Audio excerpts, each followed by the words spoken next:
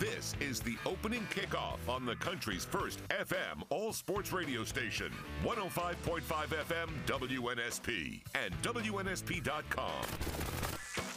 The latest sports, news, traffic, weather, and timely guests with Mark Heim and Lee Shervanian. The opening kickoff. Here are Mark and Lee. And we're back. It's the opening kickoff. Thanks for hanging with us. It is Tuesday morning. Mark, Lee, Triple G in the studios of WNSP. Welcome in. You know how it works, 694-1055. And, of course, always get us in the app at WNSP.com. Another list of headlines to tackle today, Mr. Shervanian. I bet you had a long day yesterday, huh? It wasn't, I guess, it wasn't too long. 6 hours of Mark on the air? Wow. Yeah, it might have been longer for other people than it was for me. I used the word bet to lead into this segment. There's another gambling story coming out of Iowa, but before we get to that, on the lighter side, there's a story out there regarding Colorado's football team, and the spokesperson for BetMGM says that Colorado right now has the sixth highest bet total to win the national championship. It's a funny story the way it's worded, but obviously it's done with a kind of an attitude about it. Like, do people actually know what they're doing? But that Colorado right now, the bets that are coming into that sports book at BetMGM, the sixth highest total, over 8% people betting on Colorado to win it all. What drives people to place a bet like that? They've got more than 50 that hit the transfer portal, so you're not betting on the team more than you're betting on Dion, right? I mean, you're just betting on Dion regardless of what kind of talent he has. Well, the odds are so big that if Colorado did win, you're going to be very wealthy. People just have money. You know how that is. I'm not a bettor. It's hard for me to put myself in that position. I really can't. I can't wrap my head around it because I don't bet. I don't really – I never have. But there's a large segment, obviously, that does. And getting to the betting story now, of course, you know about Alabama and Brad Bohannon. Okay, so yesterday the story comes out that Iowa and Iowa State athletes are being investigated for online betting. The story out of Iowa, University of Iowa, that 26 athletes across 5 sports, including football and men's basketball, are being investigated. And then it went on to say it was brought to their attention over 100 students, but not all of them athletes, with this online betting.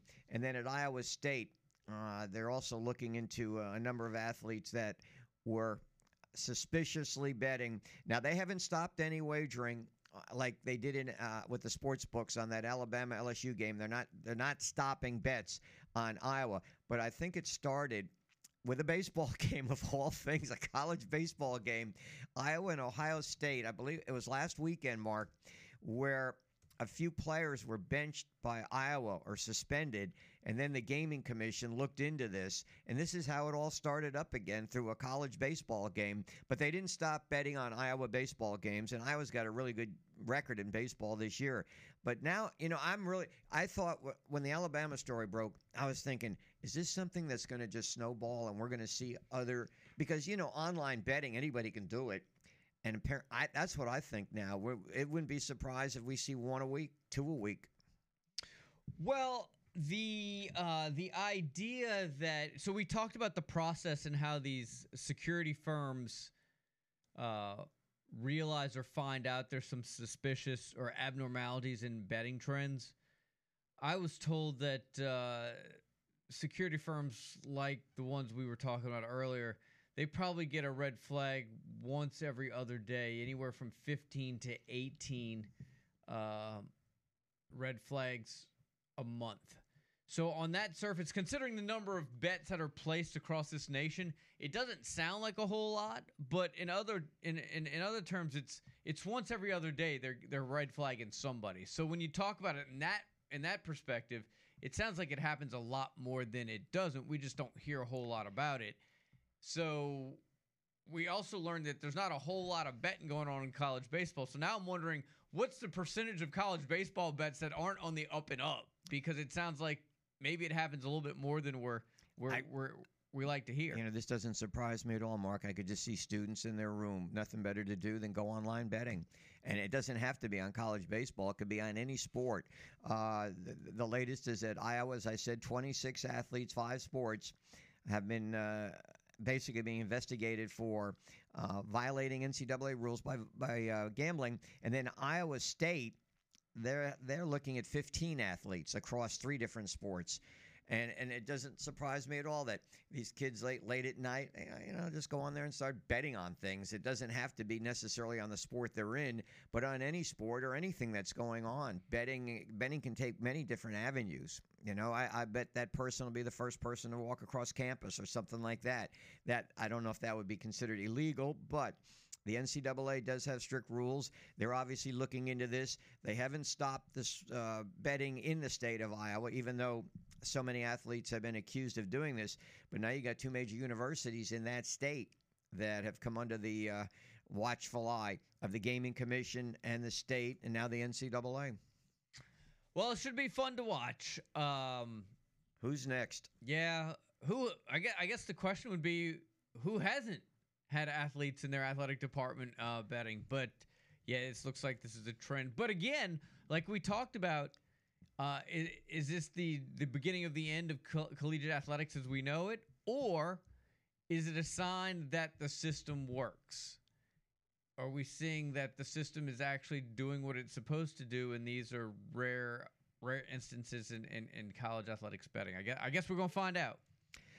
There's we're kind of wondering what's going to happen with, I think right now he's the winningest active coach in college basketball. He was right up there with Cliff Ellis, Bob Huggins, longtime coach, 38 years, well over 800 wins, was on a Cincinnati talk show yesterday and uttered an anti-gay slur, which has really got him into hot water.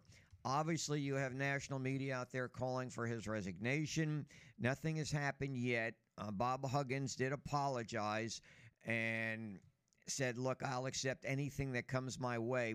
Now, you got to understand, too, this is what's interesting with West Virginia. He's kind of an icon in that state. He's like a legend. He's I'd say, right a notch below Jerry West. He played basketball there, big-time players, coached for 38 years, longtime coach at West Virginia, I think since 06 or 07. However, in this climate, you got to wonder what's going to happen now, and I would suspect that a decision would have to come sooner than later, Mark, on Bob Huggins. And then you start racking your mind. Well, the question was basically asked about it when he coached at Cincinnati to talk about the Xavier fans. And he went off on that. And then it got to a point where he said something he shouldn't have said. And so now, because of that, his career may be in jeopardy. And this was just a regular radio show, right? A regular radio show. So that would be like us having a coach on and all of a sudden calling people Catholic F words. Right. Just dropping the F word in the middle of your radio broadcast. I guess it's one thing to drop that during a podcast where the rules are a little bit loosey-goosey. But even let's forget about the context in which you use the word. Just using the word in and of itself on a radio broadcast just seems so outlandish and so out of touch. It's baffling to me. Mark, just the other day we saw, what was it, a baseball announcer, was it? Or a radio announcer in Oakland gets suspended for a slur. I think it was on, I don't even remember now, but he got suspended. So at the very least, and we've seen in the past where the name comes to mind, Brenneman, the longtime announcer for Fox, and I don't even know if he's back on the air. This was, a year or two ago? He got suspended for saying something off the air. He thought his mic was off the air during a break during a Cincinnati Reds game. So, for me to come on here and say you got to be careful, but let's face it, everybody out there knows what's going on, that one slip of the tongue and it could cost you. So the Oakland broadcaster is an athletics broadcaster. Apparently he butchered a word and used the N-word. Yeah, he's been announcing since the 90s. Not that anybody listens to Oakland A games, but somebody must have. Yeah, so that didn't go real well. So Huggins right now. I mean, I don't mean to laugh. It's just these stories just they mount. They mount, and you've got to be extremely careful. And another thing too is, and I've seen this too. I remember, years ago, I didn't realize during breaks, how you'll talk to your cohort or somebody near you, and a slip of the tongue, and people hear that, even though you think your microphone is off. So how many times would the producer, engineer, somebody was actually listening, not like Nick would have, but somebody was actually listening to my broadcast, would say, Lee, do you realize what you're saying is being heard? Luckily, I never said anything that would get me into hot water. I don't cuss. Time. No, I didn't. I never did. Never cussed or, announcers. You think you're off the air during a break, a commercial break. Like that. No, I never did that. But many big-time announcers have gotten into trouble because of that. Let me tell you something, boys and girls. If we were to hypothetically leave the mics open during our breaks, me and Lee, you would be so bored.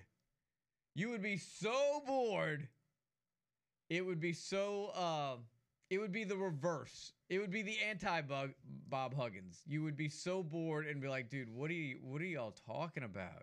It is not real exciting here during the breaks. If we left the mics unmuted in here, though. Ooh, now you're talking. People would be getting filled in on all the latest movies and TV shows.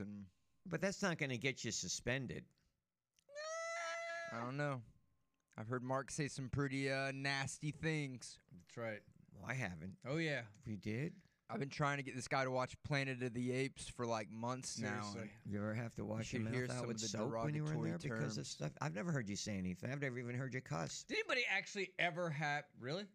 No, Has anybody ever actually had to wash out their mouth? Like physically, like did your parents really ever make you wash your mouth out with soap and water? I hear that expression all the time. I know. I do hear to that me before. Did you like have to bite on a bar of soap or something? I think it was dish soap.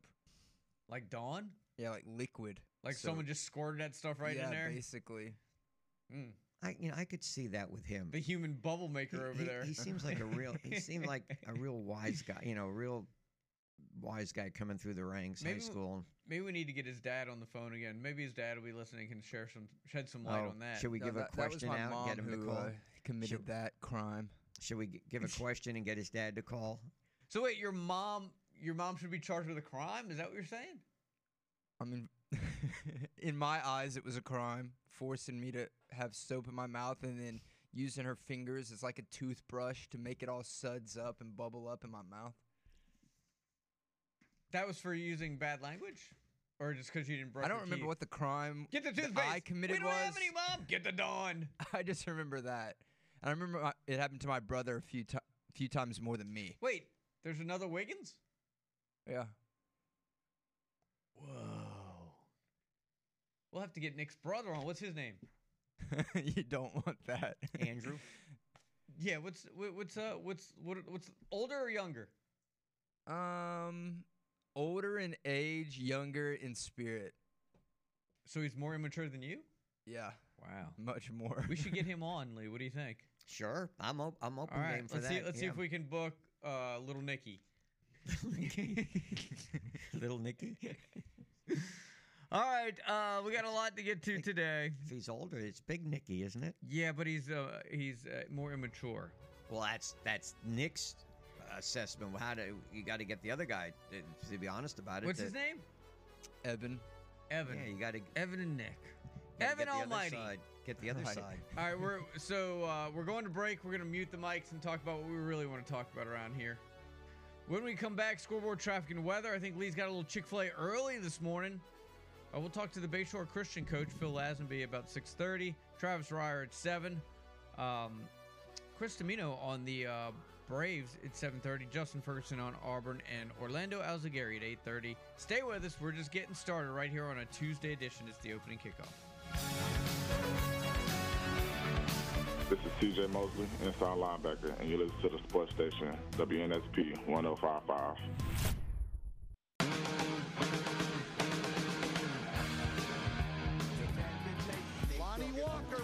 18, fourth quarter points. Steal there, coast-to-coast layup. Comes off the screen on a baseline out of bounds and knocks it down. And then a pull-up over Curry. Lonnie Walker. 624, welcome back in. The opening kickoff just getting started here on a Tuesday. Mark, Lee, Nick, and Triple G. Would you do me the favor, since our Triple G is down to 1G today, the Chick-fil-A theme, so we can do the Chick-fil-A? Normally I would, but that was a little Warren G right there, a little Regulate. I kind of like that song, but okay. Chick-fil-A. Just so people will know.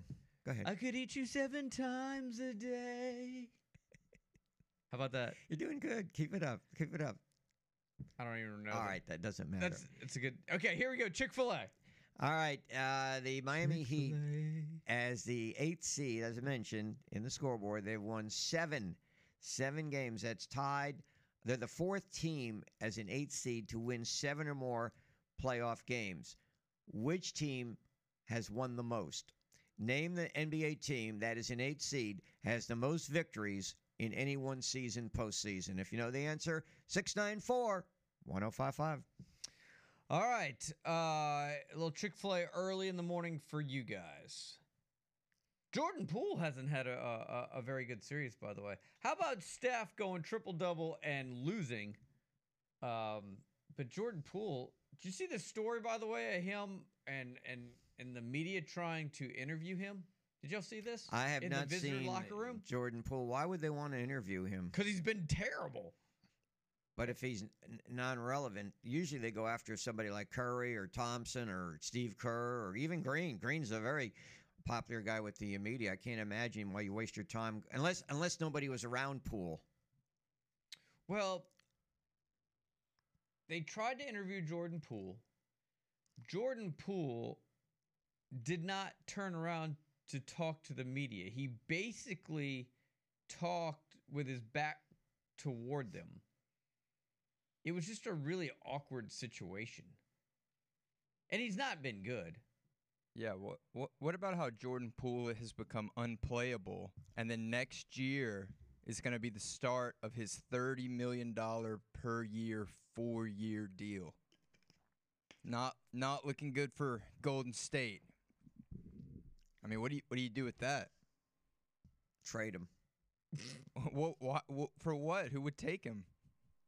Oh, there's always a team out there will take somebody. Heck, we even see Westbrook was picked up when nobody supposedly wanted him. Don't get him on his... No, but I mean, at the time, that was the narrative. Nobody wanted him. Nobody would take him. Who would take him in that contract? Well, yeah, somebody but Westbrook did. was on a 1-year deal. This guy is about to begin a 4-year deal. You can't really buy that out. Actually, who was it? Someone had suggested that they trade him. Who was it? Steve Kerr? No. I think it was a... Draymond? No, it was a former guy, a former Golden State guy who was... Oh, Gilbert Arenas! He kind of laid into him on his podcast or some sort of live stream he was doing. He's become very popular and said now. they should trade him for someone they could rely on.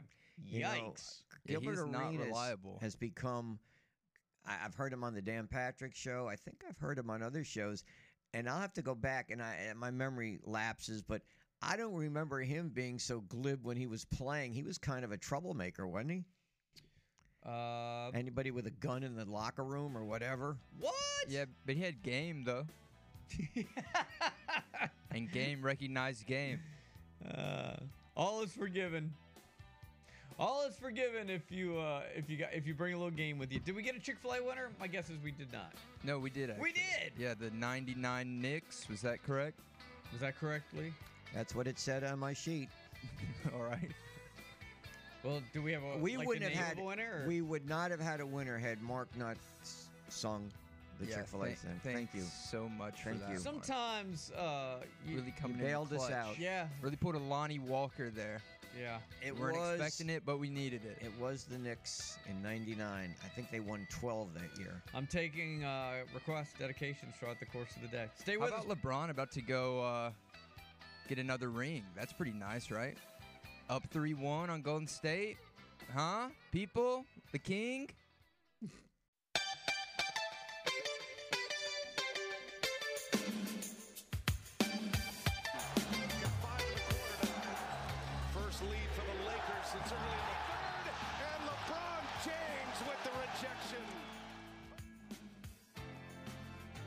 All right, 6:33, boys and girls. Thanks for hanging with us. The opening kickoff here on this Tuesday.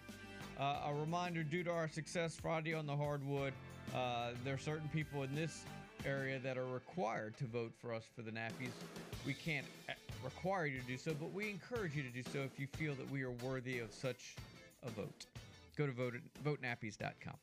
All right, now if you voted for Lonnie Walker as a big-time Laker, his moment of fame yesterday, that audio clip was supposed to have captured that basket that put them ahead. He came off the bench and scored 15 points.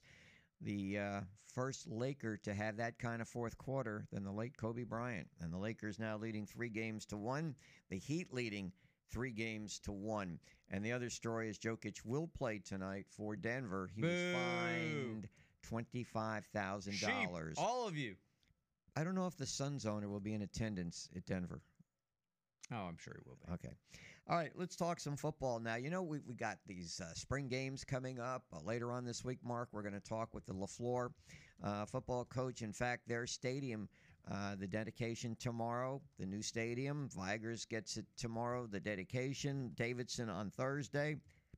Many spring games. But the news that really was gratifying for me was to see our good friend Phil Lazenby is back coaching. And Phil's on the line with us right now. Phil, good morning. How are you today? I am doing just fine. Thank you. Well, I'm glad your retirement is over with.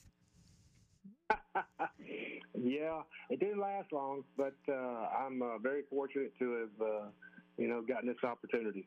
Yeah, tell us how it came about. Bayshore Christian has announced they're starting a football program, and who better than to throw the program into the hands of Hall of Fame coach Phil Lazenby? How did all this come about? Well, pretty soon, just a few days after, I think the word got out that I was no longer, going to be at Bayside Academy. Jeff Haig, who is the AD at Bayshore, gave me a call and just asked me if I would be interested, and that if he could take me to lunch and just talk to me. So I did, and I had a few other offers, but this was very intriguing and. About putting your stamp on a program and getting it started. And so, I went to the school, met with the principal, the headmaster, some of the other teachers there, and some of the students. And they're just nice people, nice school, and it's close to home. And so, I figured this is the place for me. And since then, everybody has been so nice to us, my wife and I, and so I think we made the right decision. What's the timetable for actually fielding a team? Well, it's kind of up in the air right now. If we could, I mean, this is a big if, but if we could, we would try to play maybe some middle school and JV games this year. Not many, just a few, 2 or 3 on each side, middle school, and 2 or 3 JV games. And then 2024, because we're already in the Alabama High School Athletic Association, it's not going to be a difficult transition. And so we will probably go full bore in 2024. So you're hoping then to get a team together to play a couple of games next year. I say next fall, did you get an indication as to how many youngster or student athletes there might want to come out and play some football? No, I know they've done very well in baseball. Also, they've done very well in some of the other sports. But how big is their student enrollment to begin with? Their enrollment, and I can tell you exactly what it is. It's 44 children per class. That's what they've got it right now. And they're probably not going to go any bigger than too much bigger than that. They really don't want to get to a huge size, but they do compete very well. At the level right now, baseball is competing at 2A. But they also won state championships not only in baseball but in volleyball and in cross country, and have done really well in wrestling. So they've got some kids that know how to compete. And I think it's possible to get enough kids that want to play football, because that's why Jeff Haig, who's the AD, came to me because they had interest from the students. So when would you actually start training or start going through drills to get ready? This summer we've already got the practice days. Basically it's in the weight room, and on the track right now. I mean, because we've got to get in what they call football shape, and in the summer it's tough. These kids don't have a football. I mean, a program that goes on in that time of the year, and it's difficult because of the heat. So, they're going to have to get used to that. So we will start in the weight room, and then we'll take some time. And probably if we get those games, if we're lucky enough to get those games, or fortunate enough to get those games this year, we will start them probably, we'll push the season back. If we're only going to play a couple of games, push it back until the end of September. That'll give us more time to get ready. Have you hired a staff yet, or will you? I have got a couple of, now I know this sounds kind of crazy, but, Jeff Haig is one of the top baseball coaches around, but he's also coached football when he was at Fairhope. And I don't want to overload him, with anything, but I told him, I said, if there's one person at this school that I would love to have on my staff, it would be you. And it's because of the statue that you have, at the school. Everybody loves Coach Haig, and that would be a plus. And then there's, I've got a few feelers out, and if we go and get started I've got a couple of names in mind. Hey, Phil, without rehashing or getting into, let's say, name calling or anything like that, my understanding, you weren't ready to retire at Bayside, were you? That was my understanding. Reading this. No, you're right. I wasn't ready to retire, but everybody's got their own way of doing things, and everybody's got how they want things done, and I just think that they wanted to go with somebody younger, and that's a prerogative. It took me a couple of weeks to finally wrap it around my head, but that's the way it works. I mean, I've seen a lot of people get whatever, not forced out, but I guess that's the way. When you think you've lost, the support of your, administration, you don't. I didn't want to fight it. I wasn't gonna go and fire me. You just let me see you go ahead and fire me. I wasn't gonna do that. And besides, Bayside had been good to me, and I enjoyed the kids and I enjoyed teaching and coaching there. So I don't have anything bad to say about them. Maybe in a few years, couple of years, Bayshore Christian versus Bayside, perhaps, maybe? I don't know.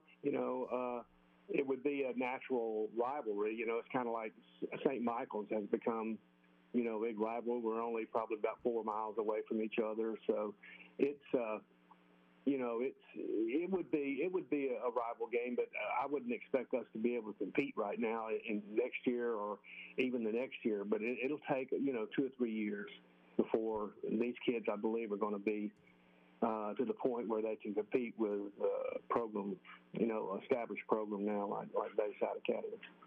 So glad you're back, Phil. Really am. We'll be in touch. Well, thanks for joining me. You've always been so supportive, and I appreciate it. Phil Asenby is the coach of Bayshore Christian School. All right, so coming up, we're going to do some Alabama talk with Travis Ryer at 7 o'clock. We'll have some Jag tickets to give away. Chris Domino talk some Braves in hour number 2. Hour number 3 will be Auburn with Justin Ferguson and Orlando Alzagari right there on the sports station. So a good one lined up for you guys. You guys want to get in, you can at 694-1055. And it's up in the app, WNSP.com as well. There seems to be some pictures floating around the app that claim to be Nick's brother. We didn't know that Nick has a brother. Evan, if you're listening, we want to hear from you, sir. Older brother. We want to hear what little Nick was all like when he was a kid. I was a good kid. Well, that's not a lot of fun. I fell off, though. I peaked in 5th grade. Yeah. Those are the glory days? 5th grade? student council president, Where did it all go wrong? kickball MVP. Really? Yeah. No doubt for your offense, not for your defense. I don't know. Actually, crazy story, kind of random. So in 5th grade, we had a teacher versus students kickball game, right? Ooh, those are always the good ones. And you know me, I'm real confident, arrogant at times. So, all the kids, they start rooting for the teachers, right? They're sucking up to the teachers. Like, Really? let's go teachers, But I'm like, nah, I'm repping 5th grade hard, okay? So a kid kicks the ball, right? And this guy that's pitching it, Mr. Goodwin, I don't know what he's up to now, if he's still with us. I don't know. Yeah. But so the kickball just line drives right into his chest, and he drops to the ground. And I think he starts having like a medical emergency. I'm in 5th grade. I don't really understand what's going on. I'm thinking he just like can't handle the heat. So I start like taunting him and like and going crazy. And I'm like, you can't handle it. You can't handle it. And then I got in trouble and sent to the office for that. Because you killed Mr. Goodwin? No, I didn't kick the ball. Oh. I just was watching it and trying to pump up my Who cheers for the team. teachers in that situation, though? You never cheer for the teachers. When it's teachers No, versus students. that's what I was thinking. But all the kids, I guess they wanted to be teachers' pets. Lee, did you ever do like a teacher versus student like competitive game at the end of the year or something? If we did, I just don't remember. It was so long ago. I'm with you, though. Normally, the students cheered for the students. Right. This was a chance to get at the teachers. We had what we called, what would they call it back then, where the students put on skits and things like that. Talent show. That would be a good term for it, and they really went hard after the teachers. They made fun of them? They even went further than that. In fact, Wow. they cost my Spanish teacher her marriage, I think, if I recall. Whoa! They went below what you would call making fun of them. Yeah, there were times when they in the skit we had some real cut-ups back in those days. So they just joked and insinuated that maybe there was some. There was a relationship going on between two teachers. Let's put it that way. Caramba! Yeah, and and of course the teacher's there with her husband, and that didn't lead to good things. Wow. So I got one teacher dead at kickball, and I got another one whose marriage was equally dead. Y'all are some Look, crazy Mr. filthy Goodwin kids. went I on was not to involved teach at many all. years after that. I was not involved in incident this at all. 2006. He was fine. Nothing happened. Y'all just renamed it was the Mr. Goodwin Memorial Tournament. I don't know. Y'all some crazy kids. You guys. Look, man. See, and I think now, like, because everyone was so pro teachers in that game, I had to become super 5th grade fanatic. And I think now, like, as an adult, some of those qualities still linger inside of me because when everyone starts hating on Russell Westbrook, I have to be the Russell Westbrook crazy fanatic to defend him. So I think I'm seeing, like, how my past has built up to who I am today. So you're counter mainstream because of your 5th grade kickball experience. I think. Do you really believe the stuff you say? I think Dr. Phil's on line one for Nick. believe I think he needs a little everything I couch say. time. I never have uttered a word that I do not believe on this show. I think you just did.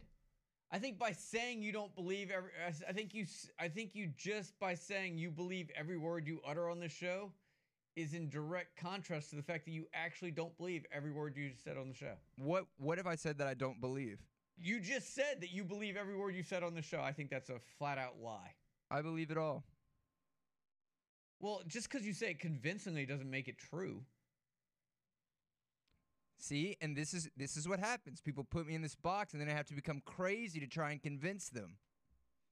Somebody get Evan Wiggins on the phone. We need to figure out where it all went wrong for little Nick here. When we come back, we're going to talk to David Green, and then Travis Fryer at 7 o'clock. Continue with the comments in the app at WNSP.com. If you can find Evan Wiggins, please let us know. Tell him we're looking for him. How much older is he than you? Like 2 years. You have to think about it every time I ask you, bro. It sounds like you guys were very close. The older I get, the harder it is to keep up with my age and years and things. I think after like 21, I just was like, It's all downhill. I'll wait till 30, and then we'll really stop counting. All right, we're going to wrap up hour number 1 next, right here on the sports station, WNSP. Hi, this is Phil Steele, and you're listening to WNSP 105.5.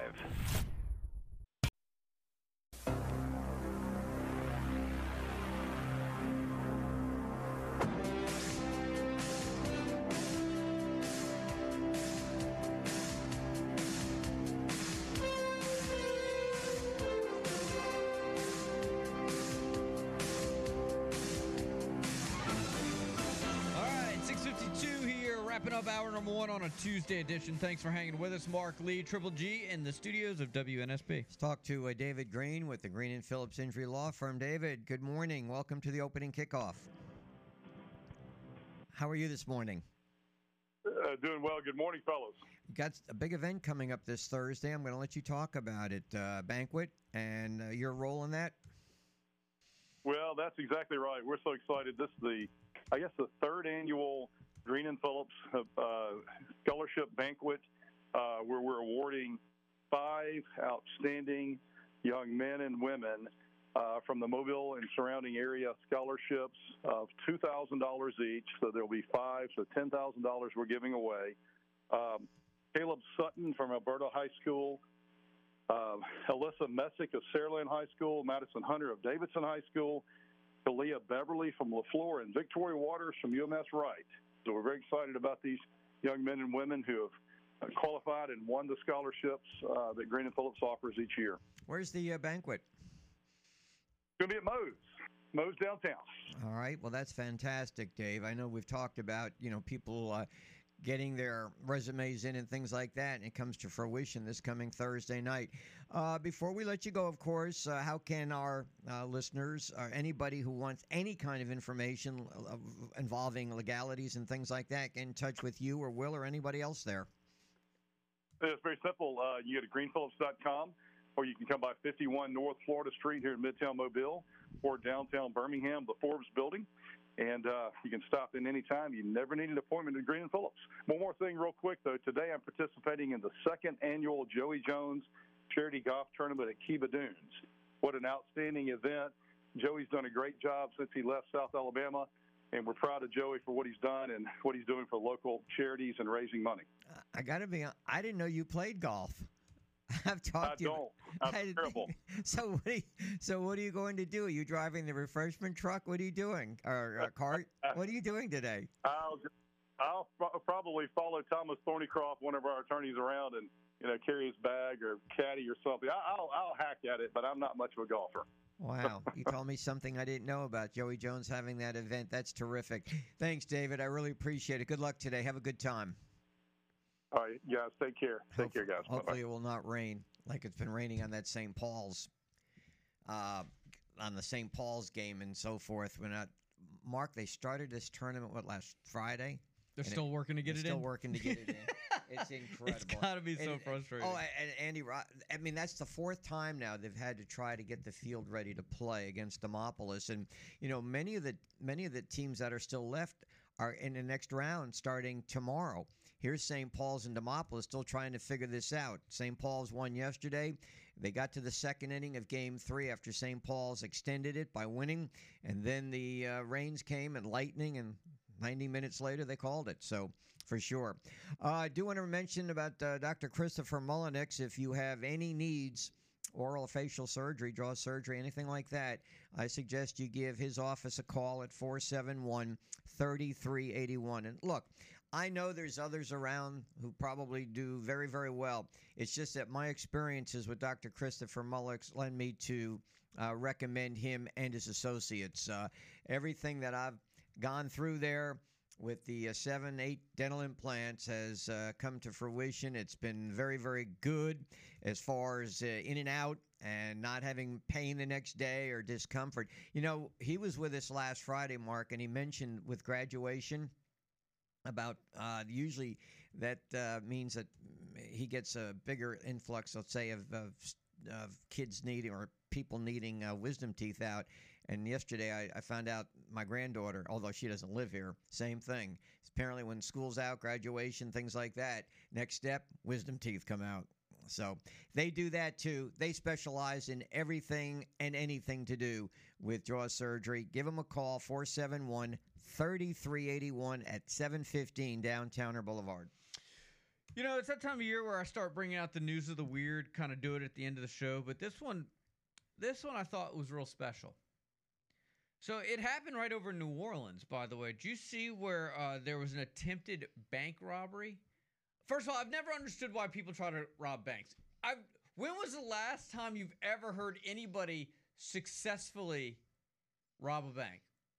Or a bank get robbed where they could not find the perpetrator? Like, it never happens. So I don't understand why people continue to try to do this. But here's the best part. This woman, Kathy Lynn Hamilton, entered a bank in New Orleans last Friday, went up to the teller with a note, your bank is being robbed, put money in a bag or people are going to get hurt. They gave her the money, like $500 cash. Oh, that's it? She walked out. She was then escorted back into the building by security who caught her because she was traveling, and I'm not lying, by walker. She had a walker with her. Not exactly the efficient getaway we're looking for in a situation like this, right? Throw them off the trail, though, right? So here's the best part. This is not the first time she's tried to rob a bank. Back in 2014, she was arrested for robbing another bank in New Orleans, this time using the note simply, put money in bag now. Simple, straight to the point. So in that case, the teller refused, and this woman was caught trying to flee the scene on bicycle. You gotta love and admire the tenacity and perseverance. Could you see this woman trying to get away? Like, could you see security, ma'am, like ignoring her, like going in and find that second gear with the walker? Like the walker's gonna throw everybody off. At least she used a different note. I feel like she could have got away if she would have approached Did it she better. get jail time for the bicycle robbery? Do you know? Hard to say. A judge ordered her to be evaluated in prison for possible substance abuse and physical or mental health issues. I'd say that's about par for the course. Not a bad idea. Travis Ryer's next, right here on the sports station. Stay with us.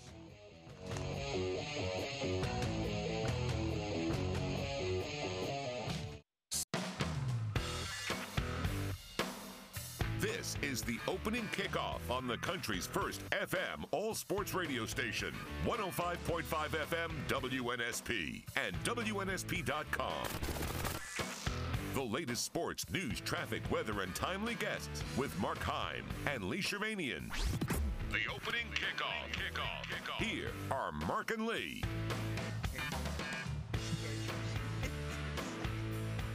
7:04, hour number 2. The opening kickoff, hour 1 just flew by as we tackled some topics, sports and non-sports related, and here we are. Yeah, I think that was nice of you to give some information on what not to do if you're going to rob a bank. Yeah, I'm just saying, when was the last time anybody's heard of a successful attempt at robbing a bank? I mean, at this point, you have a better chance of getting away with betting on college baseball. Oh, that's happened too. Yeah. That's happening too, See, apparently. That's a segue. You Very see how I good. did that? Yeah, speaking of that, before we get Travis Ryer, Iowa State and Iowa athletes at both schools now being investigated for gambling online. However, the Iowa Racing and Gaming Commission, how many times have we certainly getting more into this Racing and Gaming Commission stuff, has not stopped taking bets on Hawkeyes baseball. Of course, we know what happened last week at Alabama. To that, we'll bring in Travis Ryer from BAM Online and 24/7. Travis, welcome to the show. Good morning. How's it going, guys? Pretty good. So, as a follow-up to Brad Bohannon being fired, let go, Coach Jackson takes over. Has there been any new developments in this case, or is it leading to anything? Are there going to be NCAA sanctions or anything like that on the Alabama program? Yeah, we're still waiting to have some of those blanks filled in. It's been radio silence, as you might expect, from the Brad Bohannon side of things. So still a lot to sort through and figure out as far as the big picture ramifications of this situation. What we know for now is that this is a resilient bunch of players to come off of that news earlier in the day last Thursday and go on to take 2 or 3 from a top 5 team. And Vanderbilt says a lot about the veteran makeup of that club and, some of those guys that they obviously are leaning on and, helping them get to a point where they're still very much in the discussion for NCAA regional play, which is kind of lost in all this. You would think Alabama was one of the 6 and 18 teams that are in this league, like the last 2 national champions from the SEC. Mississippi and Mississippi State are both 6 and 18, but Alabama at 11 and 13 in the league. I'm sure what's being preached right now by the interim staff is control what you can control, and that's a trip to Texas A&M coming up this weekend, and then a home series against Ole Miss before Hoover. So let me ask you this, as it relates to college baseball, though. If a press conference doesn't have any press at it, is it indeed a press conference? Yeah, that's a tough one. Yeah, that's just sort of a I don't know what you would call that, but no, it would seem to require the actual presence of. Is it one member of the media that would be enough, or do you have to have multiples? Yeah, it gets a little interesting there. Travis, let me ask you something. With all the scattered reports that came out, and I want to get your clarification or an understanding of this. Did they say, or did some of the reports actually come out and say that Brad Bohannon, the former coach, actually bet on his team to lose? That hasn't been, that I've seen anyway, there hasn't been anything definitive on that. There's been the report, I believe, from ESPN that, he did have a conversation, or it's believed that he had a conversation or an interaction with an individual in Cincinnati who then placed or included Alabama in a wager that was placed at the Great American Ballpark in Cincinnati, and then you base the timeline of some things that happened allegedly after that conversation or that interaction, such as a starting pitcher for that Friday night game at LSU being scratched, and it kind of played into everything that's happened since. So, okay, and again, trying to get clarification. So, from your understanding, that they had the conversation, but was the bet put down by this other party who and I'm assuming they knew each other, but I don't know that for a fact, just for the sake of that other individual, or was it also placed on behalf of the coach? Yeah, I don't know. I don't know for sure if Brad was, if you connect dots, it's not a great leap to suspect that could have been the case. But as far as do I know that with 100% certainty, I do not. Yeah, and I know that, look, I know reports have been sketchy, and I don't know if there's going to be any more details coming out. I know the university has said it's an ongoing and they're not commenting. And, of course, it takes the NCAA for years to finalize an investigation. So I guess, what, are they allowed? Are people allowed to bet on Alabama games anymore? Not that many were doing it, that I understand. I mean, had you ever heard of anybody betting on Alabama baseball? I really hadn't. That was maybe the biggest surprise to come from all of this. But, as we talked about, it's, there are plenty of people out there that will bet on anything. And even if it seems like, it wouldn't be all that wise, which in most instances I don't think it probably is. But certainly if you have a conduit to a staff or a team, as far as just pertinent information, that maybe isn't outside the privacy of a clubhouse or hasn't been out there as of yet, but will be in the very near future, that helps you, I would think, a good bit. Yeah, and what I found interesting too, it's like LSU's like what, number one in the nation, right? So do you really need any added information if in fact, and again, I don't know how odds are in baseball. I've never even looked into it, but would you need that much more information if you're going to bet? And I'm not talking about Bohannon now, about the other individual. If you were going to bet, straight up, and let's say take, LSU based on their record, although you never know. LSU lost 2 out of 3 to Auburn this weekend, so yeah, things can backfire on you. Yeah, and you're talking about a large wager, because LSU already was such a favorite in that game.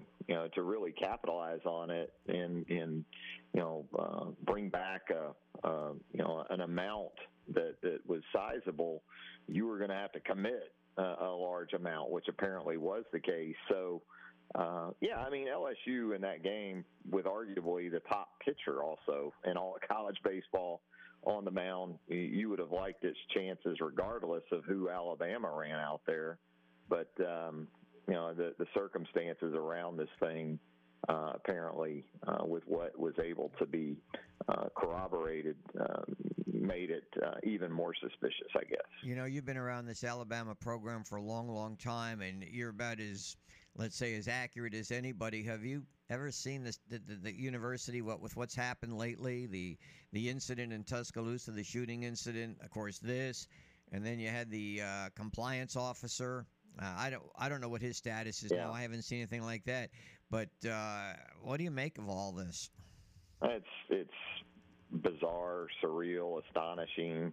No, I haven't seen anything like it. I mean, just on the heels of the Jamia Harris death alone, that puts you in a place that just very, very few situations can speak to. And then you have the circumstances that have preceded that, as you outlined, and just from the baseball perspective over the last month, because you also had the lawsuit announcement involving Brad Bohannon and the former Alabama player. And again, I give a lot of credit to Alabama's players, because in both those instances, they went out on the field and won 2 of 3 against Auburn in the wake of that first announcement about the lawsuit.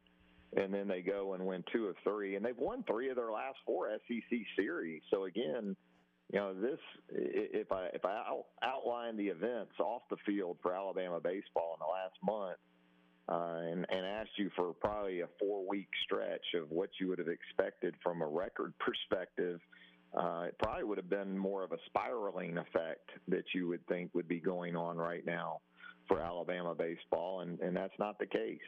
Travis Reier is our guest here on WNSP. Let me throw you a football-related question, because believe it or not, it's been a year since the Nick Saban comments about Jimbo Fisher and buying players. Seems like forever ago. So as it turns out, yesterday, Jimbo Fisher was at an event, and a fan asked him to please beat Nick Saban's posterior. Yeah, he used a little bit more colorful language than that. Fisher replied, "I'm with you on that. We should have had them a year ago. We will. I'm sleeping well right now. I promise you." Rivalry alive and well? Yeah, I mean, it's talking season, right? We're about to have the SEC spring meeting coming up in Destin, and before you know it, it'll be media days in Nashville, so why not? It's that time of year. If you're going to talk, it's the time of year to do it, and I think Brian Kelly's very confident right now, too, as we've heard in the last week or so. These coaches are making the rounds on the speaking circuit, and, it's fun. It's what we need this time of year to kind of get us through the upcoming dog days, which seem to grow shorter and shorter each and every year. Yep. I love the rubber chicken circuit. It ought to be part of the football year-round seasons, right? We do recruiting, we have football, we have spring football, we have rubber chicken circuit. It's good stuff. How can people continue to follow your coverage of all things Alabama, Travis? Just go to BamaOnline.com or Alabama.247sports.com. Either way, it'll get to us. Have a great week as always, sir. We appreciate the time. Thanks, guys. All right, so on the news of the woman in New Orleans stealing or trying to rob a bank with she was equipped with a walker. tried to get away.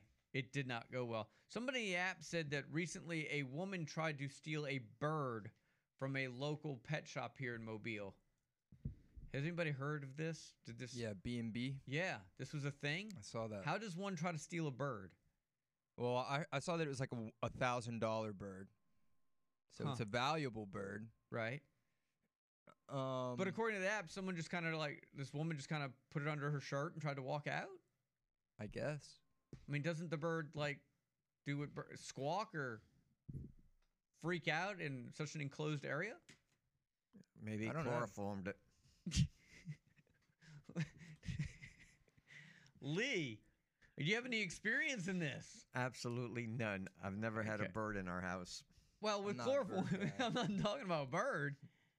I'm just saying, wow. But here's my thing. With my luck, I would try to steal a $1,000 bird, and the thing would get away as soon as I left the door. I left the store. It'll fly away. It just fly away, and everybody loses except the bird. I think domesticated birds, I don't think they have the ability to fly away. They don't get in touch with their. I mean, think anytime you've ever seen somebody with a pet bird, it's in a cage. There's no room to fly. It's not like they let it out and hey, I'm gonna go fly my bird for a little bit and put a leash on it. Well, that doesn't mean a bird wouldn't fly if it had the opportunity. Like if you took that domesticated bird out of the cage. Yeah, but so and now walking around with it on your finger or whatever, like a parrot or whatever, and yeah, I think that's it wouldn't what just it does. fly away. I don't think. I mean, I would like to believe that if a bird did have the ability to fly away like that, we wouldn't just be keeping them in a tiny cage, or that it would be more normal to go out and fly your bird for a little bit and bring it back. I think that's why we put it in a cage though, so it won't fly away. Yeah, but how long does a bird live? 20 years? I have no idea. You spend 20 years in a tiny cage that's like the size of your body. You're not going to be able to fly. You don't think they get in touch with their inner bird and if we lock you in a closet? I've been locked in this box for a long time now. If we locked you in a closet for 20 years, you would not be able to run if I opened that door. Unless you were doing squats up in there the whole time or something. Apparently she put it in her purse and walked out. Hell no, they can still fly. It's a domesticated bird. It knows where the food is in the app. Someone said the wings are clipped. That would be problematic. And some say 50 years for some parrots, not 20. All right. So yeah, maybe don't own a bird then. I think that's kind of what I'm coming to. Or don't try to steal one. Yeah, don't steal a bird.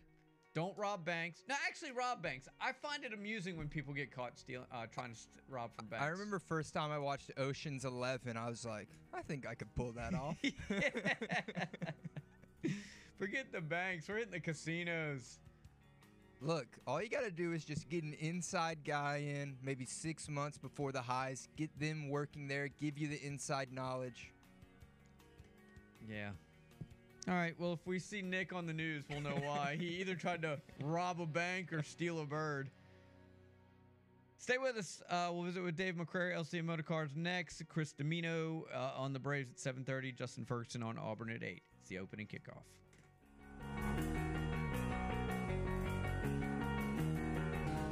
Hey, this is Ladarius Owens, former Auburn football player and current CFL player. You're listening to WNSP.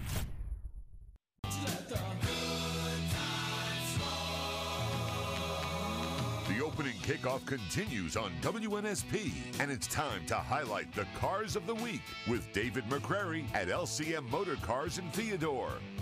That's right, LCM Motorcars, lcmmotorcars.com. The number one place to shop for quality pre-owned vehicles right there in Theodore. LCM Motorcars has remained a fixture in the community since 2002. Under the ownership of David McCrary, help drivers from all over the area find their dream cars. Mobile, Pascagoula, Biloxi, Hattiesburg, they come from all over. And whether you're a new customer, or you've been shopping with them for years, you'll always be treated like family at LCM Motorcars. In fact, they do a straightforward, no-nonsense approach to business that continue to bring customers back time and time again for multiple vehicles. They have a great selection on the lot. In fact, go to lcmmotorcars.com and you can check out their inventory today. They have literally over 60 right now anywhere from Audi, BMW, Chevrolet, Chrysler, Dodge, Ford, GMC, Honda, Infiniti, Jeep, Land Rover, Lexus, Mercedes, Nissan, Toyota, Volkswagen, you name it, they got it. And you know what? If they don't, they'll find it for you. Go by and see David McCrary and the fine folks at LCM Motor Cars, 5711 Highway 90 in Theodore. That's 5711 Highway 90 in Theodore. They open at 8 a.m. Or you can give them a call, 375-0068. That's 375-0068. LCM Motor Cars, lcmmotorcars.com. Go check it out, man. They got everything you need over there. And, of course, tell them you heard about it right here on WNSP. I just was reading where Joe Kapp, one-time NFL quarterback who took Minnesota to the Super Bowl, passed away at the age of 85. He went through 7 touchdown passes in a game, and he's the only quarterback ever to play in the Super Bowl, the Rose Bowl, and the Canadian Football League's Grey Cup. Joe Kapp passed away at the age of 85. Okay. Very good. Coming up, I think you're going to have a chance at some South Alabama baseball tickets next. We'll also talk to Chris Domino on the Braves, Justin Ferguson, 8 o'clock, Orlando Alzagari at 8:30.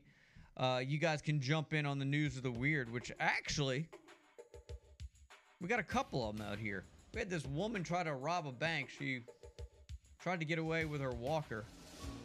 As you would expect, it didn't go well. But apparently someone here locally tried to steal a bird from a local pet shop. That didn't go well. I'm assuming it didn't go well for the lady. The bird was unharmed in the... Yeah, I believe the bird was returned. Do you think the bird was in on it, trying to escape? Maybe, like, every time she'd walk by, I'd, like, say, like, "Get me out of here! Get me out of here! Through the back door! Whoa, pause. All right. Yeah, who knows what the bird was watching to learn that phrase. Yeah.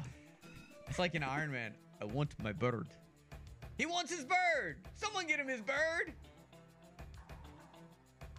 Chris Domino's next. Stay with us.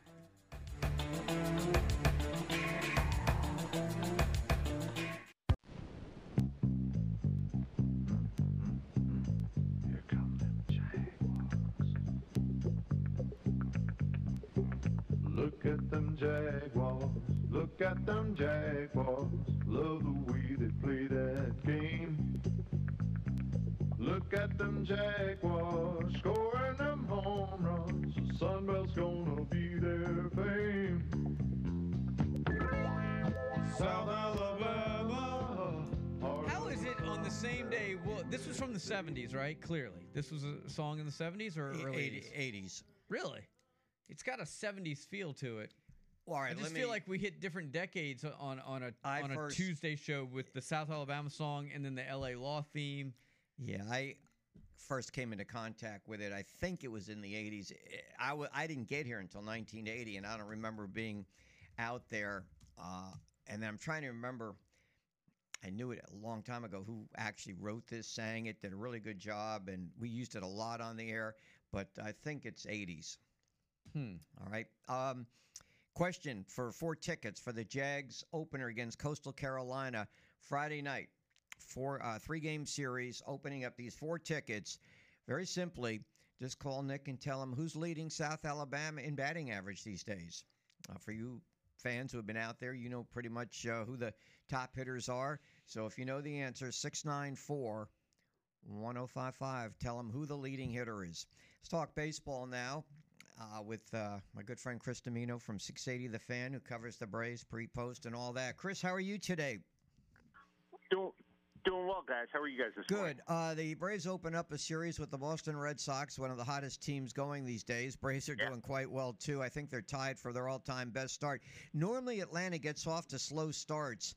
What's the deal this year? What do you see that has happened that despite losing Swanson at shortstop and this and that and injuries to their starting rotation and all kinds of things that have gone wrong, that this team is off to tied its best mark, getting off the mark?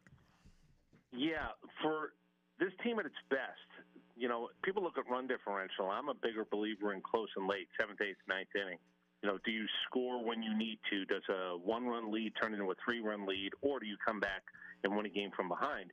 where there's been a little bit of inconsistency on the mound other than the 5 who are supposed to be the starters for this team. And I'm sure we're going to talk about 1 or 2 of those guys coming up in a second because they're not here and might not be available for a little bit of a stretch. I don't know, 15-3 on the road is the number that certainly jumps out at you. That's a ridiculous number. 15-3 on the road coming out of spring training when you spent 7 weeks away, and all of a sudden you're on the road 18 times in the first 6 weeks of the season. 15-3 is every bit as impressive as Tampa Bay's 13-0 to start the season, in my opinion. Thank goodness the last 2 days here against Baltimore, they pushed it to 9-8 at home. So those are the splits. It's the road thing that has absolutely put them in a position they're in to have the lead that they have in the National League East. Yeah, that was the other thing I was going to get to. You would think that the record at home would be far better than the road record. That's really puzzling. Yeah, and I don't know. Look, again, small-ish sample sizes, but I think I've talked about it with you guys. If you give me a team that finishes 2 games in the playoffs or 2 games out, you give me not run differential, but you give me the advanced standings. Let me see how you did in 1-run games. Let me see how you did in extra inning games. Let me see how you did against lefty starters. But really, let me see how you did at home and road. Did you miss out because you didn't take care of your business at home? Did you have to scramble on the road at the end of the year to get your record to the point, numbers-wise, where you had enough wins, 90, 91, 92, whatever it would have taken to get in? I'll give you a reason why you did or did not get into the postseason. 15-3, it's more road wins than anybody in baseball, by the way, and that will serve you well. Now, can you keep that up? No. Is it great to have those wins in the bank? Absolutely. As you get ready, it's a strange stretch, too. I don't think they've ever done this. They're playing 14 straight games against the American League, and I would have been out of my mind crazy screaming about the idea had the DH not become universal. Because back in the day when you were playing interleague games, your team was built, your roster was built differently than American League rosters. It was the dumbest thing that baseball's ever done. And baseball's done dumb stuff. At least now you're playing with a quote-unquote level playing field. 14 games in a row against the American League 3, 4, 5 years ago would have absolutely driven me bananas as we went to see the matchups that each manager was going to put out. Do you like this new schedule, though, instead of 19 games against teams in your own division? I do. You're playing all these American League games? I do. Look, I think it's better for the game. I'm not a big believer in trying to square peg round hole people's idea about the game. I'm done trying to tell people how good the game is. If you like it because it's shorter now, if you like it because there's more balls in play, if you like it because guys are stealing bases, if you like the phantom runner, whatever it is you might like, that's fine. I think you need to do something a little less organically by letting people see other teams, letting them see other players. This guy over there might actually be on your team in 2 years.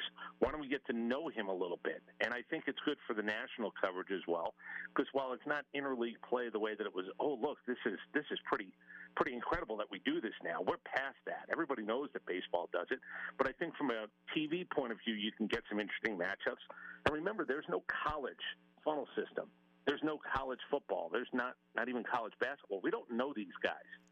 So if you see somebody from Milwaukee come into your building in your own league, but you don't know who it is, get to know them a little bit. If you see finally Mike Trout come into your building, that should be celebrated. So I kind of like the idea that you're going to get around robin. Now, look, the idea that you play everybody doesn't make it a level playing field. How healthy you are, how healthy they are when you play them, that's going to matter every bit as much as who you play because it's a long season. You know, do I see the top end of a rotation or do I see a back end? You don't control that. But I do like the idea. I thought 19 was a little bit much. It felt a little tedious by the end of the season to be playing a team that many times. Should Brave fans be more concerned about the Phillies or the Mets catching up to them? Good question. Philadelphia's got problems on the mound, so do the Mets. I think Steve Cohen, I think Dombrowski will want to do something. I think Steve Cohen can do something if they have to fix it at the trade deadline, i.e. take on contract, take on money. It's interesting that if you look at the Mets lineup every day for a $300 million payroll, it's not overly impressive. When you consider $86 million of that in Scherzer and Verlander was on the side watching, that's kind of crazy. Now, can they throw good money after bad money? Sure, Cohen will probably do that. Philadelphia, not as much. I do think that it's going to come down to the Mets will have a better opportunity to hang around or be competitive I like all three teams a little bit. I just don't like them to the tune of 101 wins. And remember this. I don't know. Maybe if you get to the postseason and Verlander being down for some and Scherzer being down for some might serve them well in late September or October. That's the thing that gets a little bit tricky. If you get a better version of those guys in a short series, you might have a harder time beating them than you normally would have if you look at the totality of 162. I think all three stick around, but I don't think they really challenge for the division the way that we thought they were going to, but I do think there's playoff spots that can be had because the Central, quite honestly, stinks, fellas. I mean, the Central stinks. They went through a stretch. The National League Central went through a stretch where they were 1-19. 1-19, and that was a lone Cubs win. So I think if you're a National League East team, if you're a National League West team, I think you like the idea that only one from the Central can end up going. Chris Domino joining us, 680 The Fan, covering the Braves pre-post and anything else Braves. Couple of quick notes. I want to get your take. Yep. Should they keep Ozuna?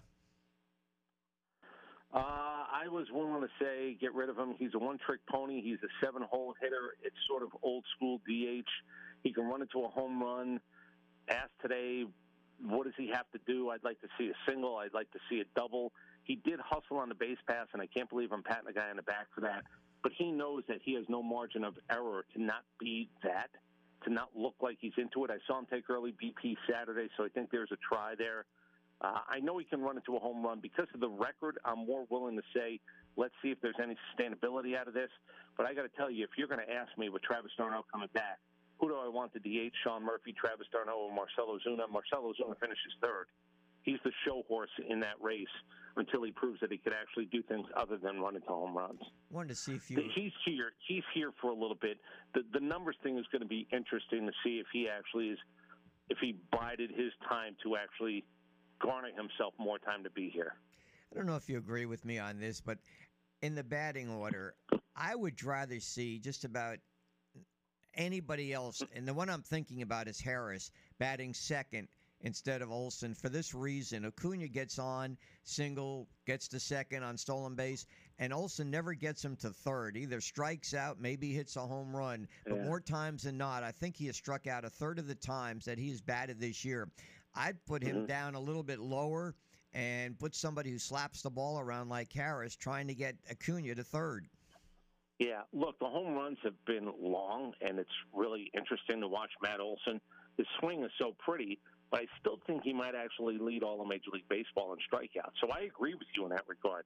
The feast or famine of a two-hole hitter is not necessarily what I want. Look, this is the first year that I'm willing to concede that I understand Ronald Acuna being a leadoff hitter. He'll end up, and I would guess, don't know now if somebody wants to look, I would imagine he has more plate appearances than anybody in baseball because his team scores enough runs to get him the fifth at bat. This version of him with the stolen bases, I'm okay with leading off. I wasn't for the last couple of years. I wouldn't have been until I saw what I saw this year.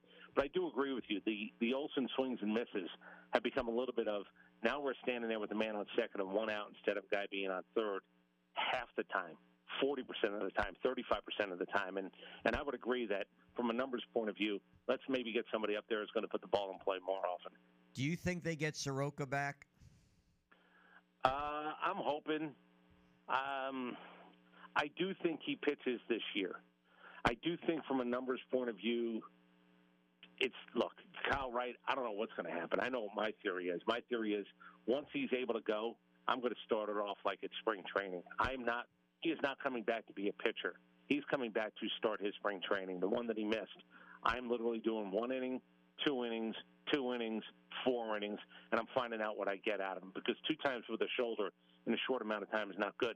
The Max Fried one now is the real big story. There was no news yesterday, which is kind of good.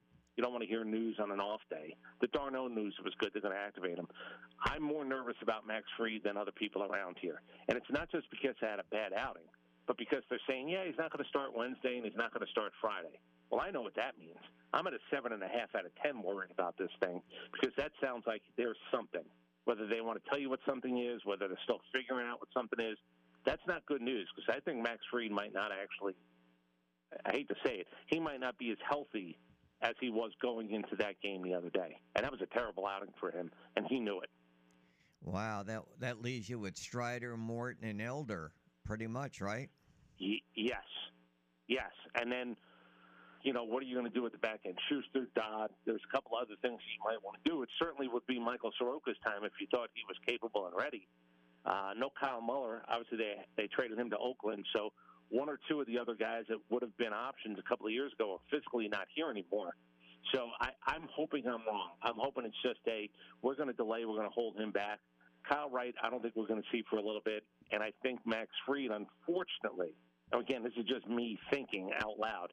When you don't say specifically, I'm not a big fan of, Travis Darno was supposed to be gone for 7 days. That wasn't. Rafael Iglesias, who, by the way, looked nasty this weekend, was supposed to pick up throwing in 7 days. We didn't hear anything about him for 37 days. So I don't buy into what they tell me. I just think this one's a little bit strange that they're not saying anything. 15 more news.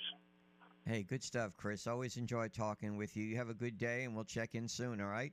Thank you. Guys, look forward to it. Chris Torino, 680, The Fan on the Atlanta Braves. Concerns there, obviously, with starting pitching. So, hey, did we get a winner? Indeed, we did. We did? Good.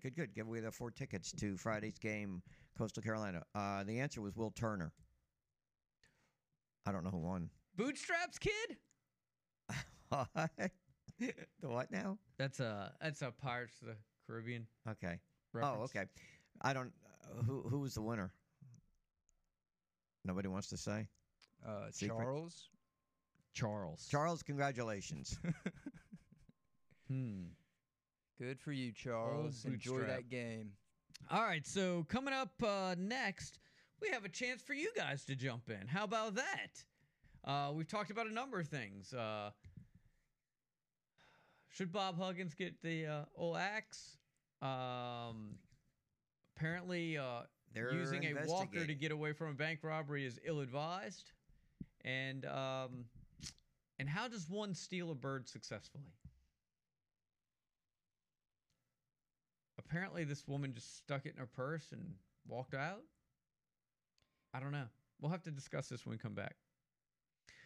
In the app, I don't know if this is a compliment or not, but my 10-year-old thinks you're the funniest person he's ever heard. I just really don't know what's wrong with him. Well, I don't tell me his name and I will give him a shout out on the air. I guess that's a compliment, right? Ask your. I'm young at heart. Ask your son what they think of me and Lee. All right, let's do that when we come back. It's the opening kickoff right here on the sports station WNSP.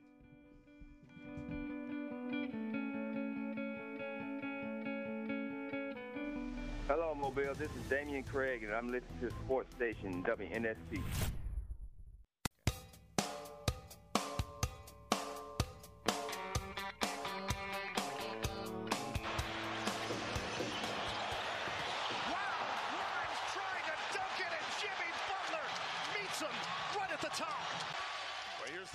All right, 750.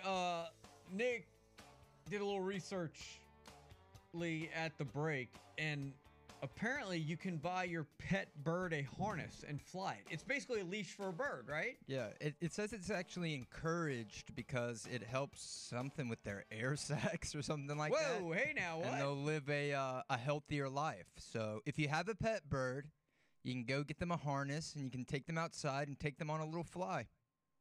Now, unlike, say, when your dog gets off the leash, there's very little chance you'll ever see the bird again, correct? Yes.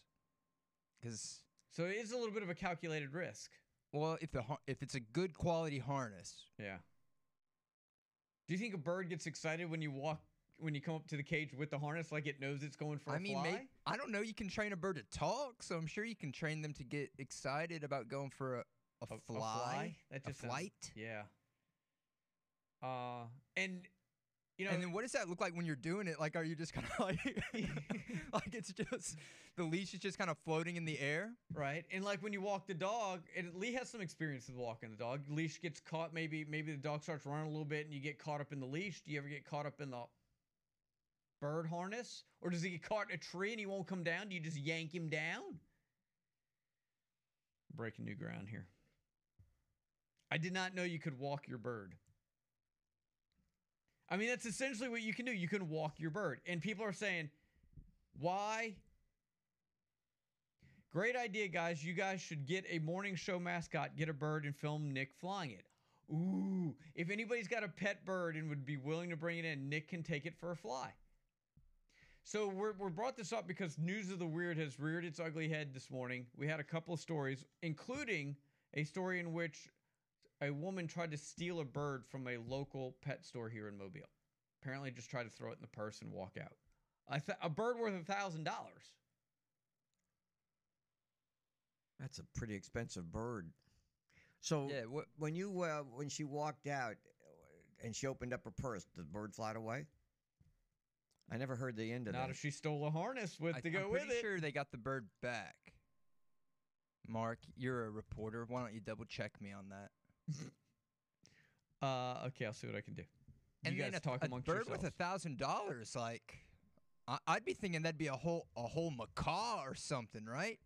I'm thinking if I'm spending $1,000 on a bird, that it should be able to have a conversation with me. Or take itself out for a fly. Yeah, exactly, and come back and know where to come to. Yeah, the thief put the bird in her purse and just walked right out. I'm reading from Fox 10. It doesn't appear like they've recovered the bird. Oh no. Be on the lookout. Have you seen this man? She walked over here, opened the cage, took a bird out, and you can see her hugging the bird to her, and then you can see her putting it in her purse. Well, I guess that's off the video. They didn't see that live. Well, look, I mean, maybe it was like a prison break situation, you know? The bird was ready to be freed, $1,000 bail, couldn't post it. Had to do things the old-fashioned way. So this person stole the bird, but has no... Do you think she'll come back for, like, bird food, bird feed, and a cage and a harness? Go to a different store. Is this more outlandish than the woman that tried to rob the bank in New Orleans? Yes. And had the walker, tried to get out with a walker? It is in the sense that if you're saying the bird is worth $1,000, you said the lady in the bank was only going for $500. Yeah, but it was $500 cash. I mean, no offense to the bird, I'd rather $500 cash than a bird worth $1,000. I can do more. I can do more. Yeah, cause it's gonna be hard to flip that bird because now it's contraband. That's right. So ridiculous. Someone wanted maybe the lady in the walker had guns built into the walker, and it wasn't her first time. She tried to rob a bank in 2014 the getaway car was a bicycle. I saw a video yesterday of a guy running from the police. He turns the corner, sees like 3 homeless guys sleeping on the side of the road, and he like takes his jacket off and dives next to them and like starts sleeping. And then when the cop cars drive by, he's like looking around, and the car just kept going. Nice. Evade. That's how you do it. The way to do it is to go into the bank as like a young person, get your money, and then on the way out, you disguise yourself as an old woman with a walker, and then you sneak away. See, I just don't understand why, and maybe law enforcement can help me out there. When was the last time anybody successfully robbed a bank? I mean, you hear, for a while there was almost like a bank robbery in Mobile, like every other day, or robbery attempt. It was years ago. I used to call Mobile like the bank robbery capital of the world. People were always trying to rob banks. And I can't remember ever a time where I saw a PIO for the police get on and said, we're looking for a suspect who got away with, $3,000 cash. Like, it never happens. Why do people try to rob banks? I think in like our new digital age of currency, the real way to try and rob someone is to get their card information. Yeah. And then just like buy some iPhones with it and sell it. That happened to me, unfortunately. You got somebody... Yeah. Like a couple months ago. Maybe like 6 months ago, I had a $2,000 charge on my card that some guy in France bought 2 iPhones and shipped them to Arizona. Oui, oui. Parlez-vous français? Yeah. In France? Yeah, that's where the charge originated from. Lee, you ever get your identity stolen? Yes. Really? You shut it down pretty quick.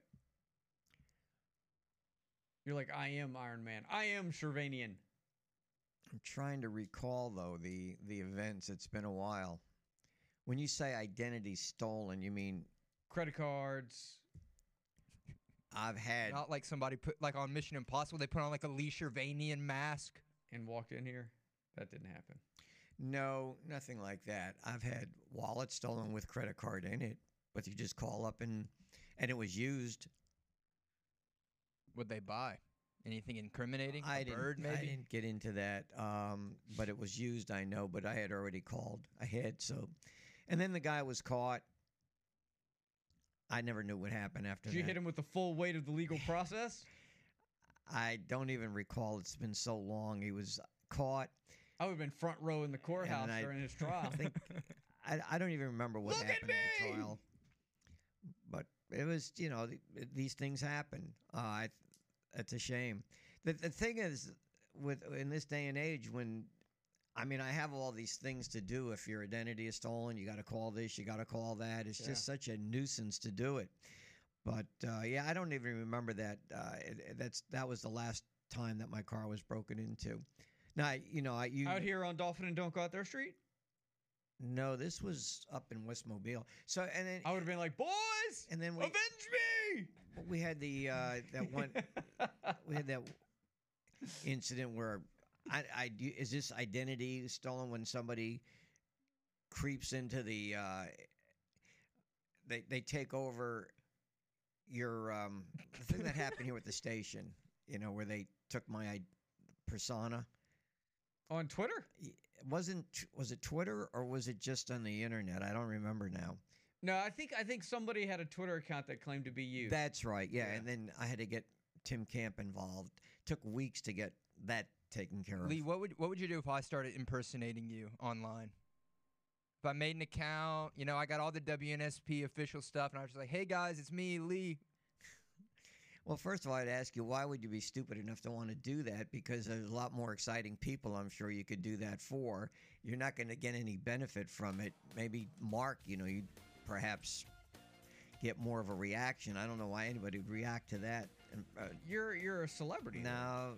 Hall of Famer. The thing that got me, though, that this impersonation, like the stupid thing the stuff that was coming out, most of it was pretty ridiculous, and I actually had people out on the street asking me if it was true.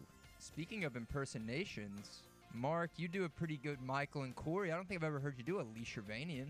I don't know if I have a Lee Shervanian. I'll let you know a little secret though. Back in the day when there was this guy on Twitter impersonating Lee. That was you? I followed the account. It was hilarious. Was it you that did it? No, it was not. Well, the thing that really irritated me the most, we couldn't find out who it was because Privacy Act. But yet it's okay to dive into somebody else, but they wouldn't give us the information. You're a Probably celebrity. some guy in a basement in California. It's the price you pay for being a celebrity. This is the opening kickoff on the country's first FM all-sports radio station, 105.5 FM WNSP and WNSP.com. The latest sports, news, traffic, weather, and timely guests with Mark Heim and Lee Shervanian. The opening kickoff. Here are Mark and Lee. All right, here we are, 8:04. I'm Mark. That appears not to be a person impersonating Lee Shervanian. That is indeed Lee Shervanian over there, I think. Well, if it happens again, I know where to point the finger at since he brought it up. Nick, we learned a lot in the first couple hours. We talked about birds being stolen from pet stores. A woman robbed a bank using a walker. Nick has an older brother. I mean, we're just breaking all sorts of new ground. Your identity was stolen, or somebody attempted to. And now he's suggesting he may be the next one to try to do that. Yeah. Terrible. Hiding in plain sight. That's what he's doing. Where our society is going. Nick, you got your own identity. You stay with what you got. You're doing pretty well. You don't need me around. All right, let's talk some football. How about that? Auburn. We need you around, Lee. Justin Ferguson. He's on with us right now, the Auburn Observer. Justin, good morning. How are you today? I'm doing well. How are y'all? Doing well. Hey, we talk so much, and we'll get to this maybe, the transfers, but I'm curious, how is Auburn doing actually recruiting for the year 2024? We're hearing now are the transfers coming in and so forth, but now that they've had some time and the coach is in place, Do you have any clue as to how they're doing recruiting for next year? Yeah, they've got several pretty big recruits they've got in the 2024 class. Big one being Walker White, the top 10, top 15 quarterback from Arkansas, who has been committed for a few months now, and he's kind of been a key recruiter for them throughout this process. They've got a handful of blue chip guys already, and right now a big thing for them is they're lining up a lot of 5 stars and high 4 stars to come in on official visits here over the next several months. So it's a solid start. I mean, not a ton of commitments at this point from that group, but they have gotten a lot of work done here over the last few months, getting more guys on campus, getting out there, kind of reaching out a lot more and trying to make a bigger impact in high school recruiting than what they've had over the last couple of seasons. So it's a good start. I think over the summer and in the early fall, they're going to want to see some more commitments come in. But they've got a handful of guys that they really like already, and they've had a lot of like I said, 5 stars, high 4-star guys come to campus over here the last few months and trying to get them lined up for big official visits as we get closer and closer to the season. So it's a good sign with what they're doing. But yeah, right now the priority has kind of been really with the recruiting of the transfers, just to get this 23 team set for the upcoming year. From number standpoint, do you know how many more openings they have on the roster? How many more they can bring in? I know they just got an offensive lineman commit yesterday from Toledo. What does that leave open? Yeah, they got about 3 or 4 spots left right now as the way it looks, and that's banking on hey, everybody who had a scholarship last year still has one or something like that, because Auburn had a few walk-ons get a scholarship late last year, so that's assuming that all those guys are back with another deal. So they've got about 3 or 4 somewhere around that kind of spots open. I think they would love another wide receiver, potentially another edge rusher, maybe a box linebacker as well. So they've got some spots to fill in right now. They still have some room to have. So I don't think they're worried too much about hitting that 85-man cap right now. They can still address some of their needs without worrying about going over. All right, I'm sure most of our listeners don't follow Michigan State football that much. Maybe you can evaluate the acquisition of the new quarterback, Peyton Thorne, to come in to compete for the job, the starting job. Do you know much about him? Do you think this is a good pickup? Yeah, it's a good pickup for Auburn because you got a guy who started the last 2 seasons at the Power 5 level, and that's something that you don't have right now. You had Robbie Ashford, who started most of the last season for Auburn, but a guy in Thorne who started every game for Michigan State these last 2 seasons. 2 seasons ago, when Michigan State went 11-2, had a fantastic year. Set the school record for passing touchdowns in a season. His year that year at Michigan State, if you'd have taken those numbers and put them at Auburn, he'd have been number 2 all time at Auburn in passing yards and passing touchdowns in a season. So he's got some good numbers to his name. Now, last year, Michigan State struggled, and the big reason there is they didn't have Kenneth Walker III, who was the best running back in the country a couple of years ago, back there, and they had to rebuild their offensive line. And so with all that kind of newness, he was unable to kind of rely on that balance that they had in 2021, and his numbers weren't as good. So the big key for Auburn is this is a dude who plays well off of a really, really good running game. His numbers are fantastic when his team runs well. And so I think the big thing for him is, can Auburn, with Jarquez Hunter and the backs they've got coming in this season, and an offensive line that they've continued to rebuild, can they have a good enough running game to kind of unlock what Peyton Thorne is really good at, which is playing off play action, throwing deep, especially on early downs, having that balance and just kind of being a tendency breaker. So if he can do that, and Auburn can do that, I think he can be a good pickup for them. But I think there's just a lot of moving pieces. It's going to be a new offense, and he's going to have to learn pretty quickly in order to win this job in the fall. But I do think it is a really good pickup, especially if Auburn can kind of provide him the running game he didn't really have last season after Walker left Michigan State. Well, it may be way too early again, but people are coming out. The writers are coming out with their preseason top 25. Where's this? Where's that? What kind of expectation do you have for this Auburn football program today for next season? I think Auburn, I think the thing for them is they really just need to get back to, and I think they're capable of doing this, I think they just need to get back to having a winning season. They haven't had a winning season each of the last two seasons, and that's really rare for a place like Auburn.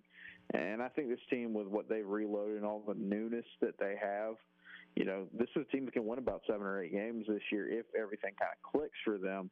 But they've got a schedule that is pretty favorable outside of conference play. You get Cal on the road, you get 3 paycheck games at home, where you should be able to build it up, and then it's just how many games can you win in conference.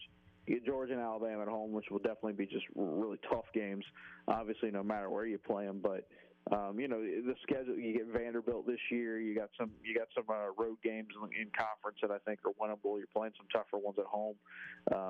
So it's a team that I think, if they can get to the end of the regular season this year and they're not 500 or they're not at a losing record, I think that's a step in the right direction. I think this team's capable of that.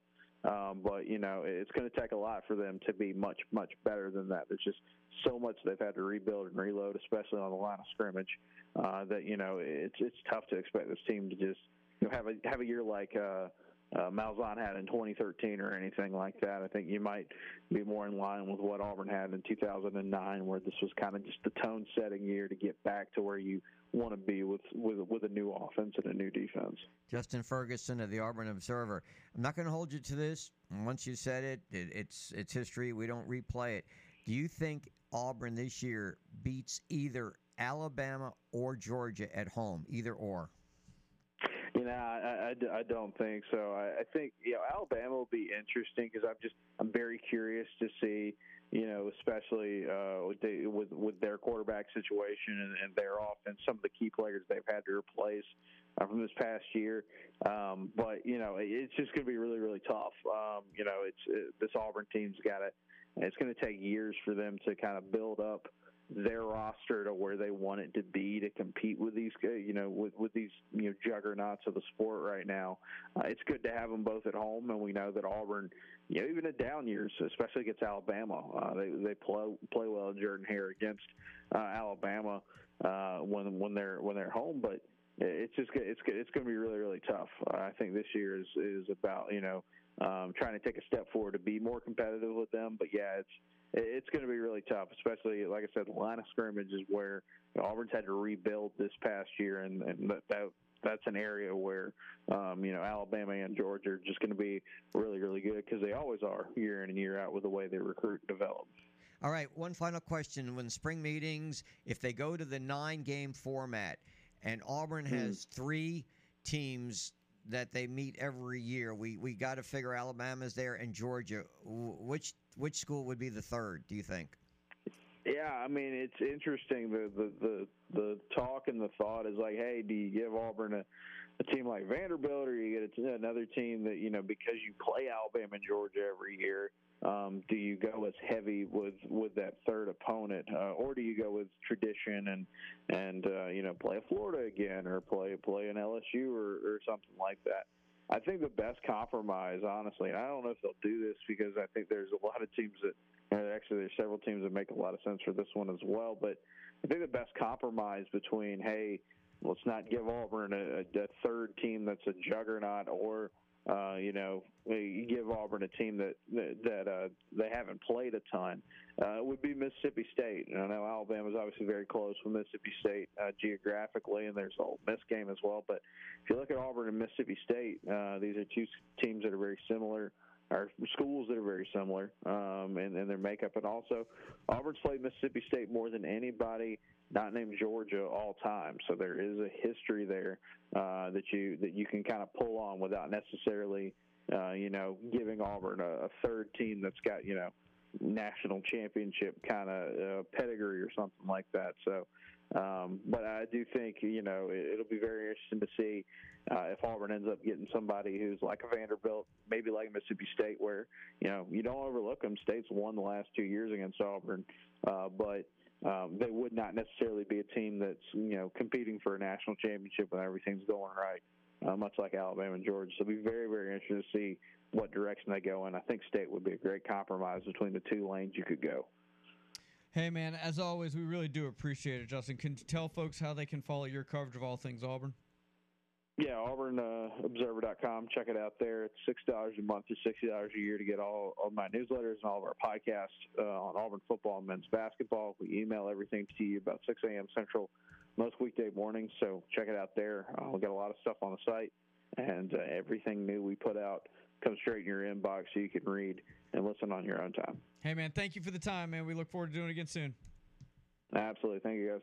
All right, coming up, we'll talk to you guys. Orlando Alzagari at 8:30. Continue with your comments in the app at WNSP.com. The opening kickoff continues right here on the sports station, WNSP, and online at WNSP.com. Stay with us. Hey, this is Julian Zeus McClurkin with the world-famous Harlem Globetrotters, and my favorite station is WNSP Sports Radio 105.5 FM.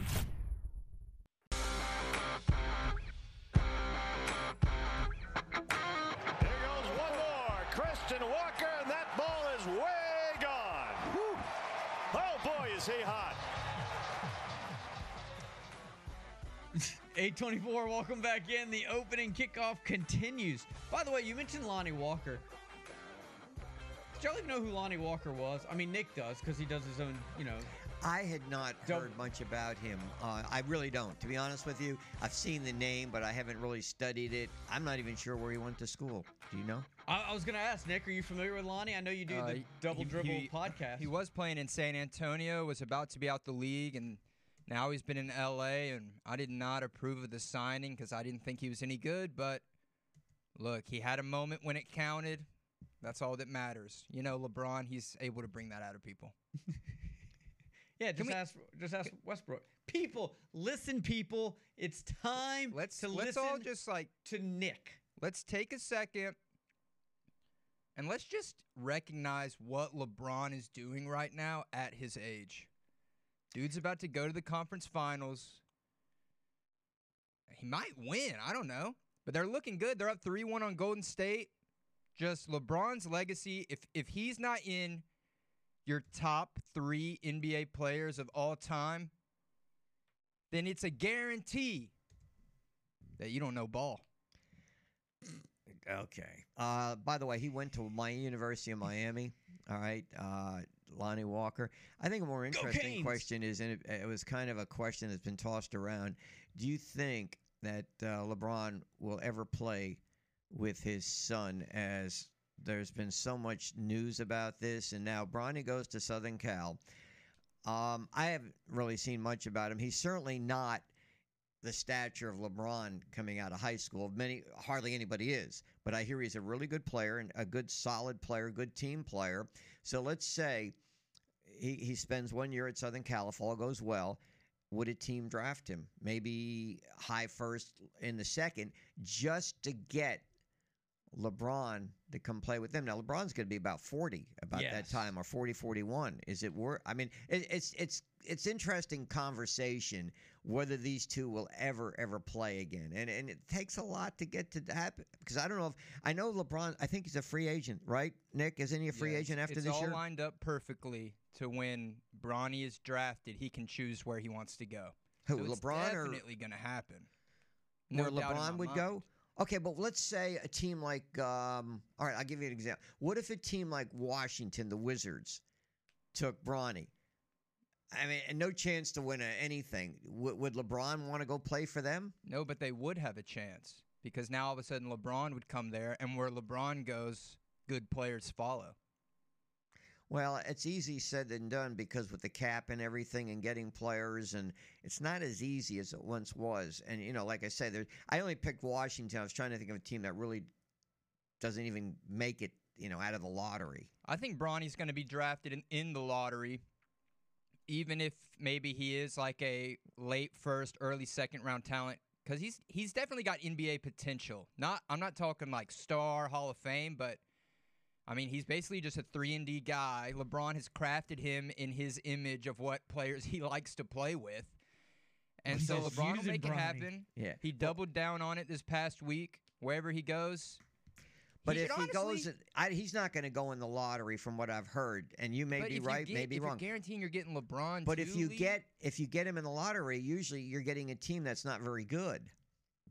But what he's saying is, someone's going to take Bronny knowing they're going to get LeBron. It's like a 2-for-1 deal. Like they're gonna, and to his point, when Team X gets Bronny and LeBron, free agents are going to want to go play with LeBron for their chance at one last ring, and you're going to completely transform an NBA franchise with one single pick. I don't know if it's that easy anymore, though, with the cap and everything. But it is. You're telling me a team wouldn't trade away whatever bums they have that are making 10, 15, 20 mil so they can sign LeBron? It'll be like the Eric Musselman of the NBA. He'll just get rid of everybody on that franchise and just bring in a whole new group. Exactly.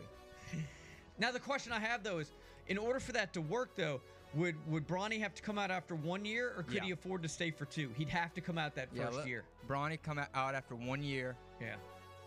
And then he'll play with LeBron. And then that might be LeBron's last year. Maybe he'll give it one more if he feels competitive. And that's why he didn't go G League. He can't because he doesn't have that flexibility. He's got to go to college because he can do that 1 year. Well, and the NIL that he's going to get at USC is going to be way more than what he would have got. I heard it's $6 million. Is that all? No one watches the G League play. $6 million to go to Southern Cal? That was what they were talking about yesterday. He was in that Fast and Furious commercial, man. The money is pouring in. That's right. That's right. All right, Orlando Alzagary's next. Stay with us.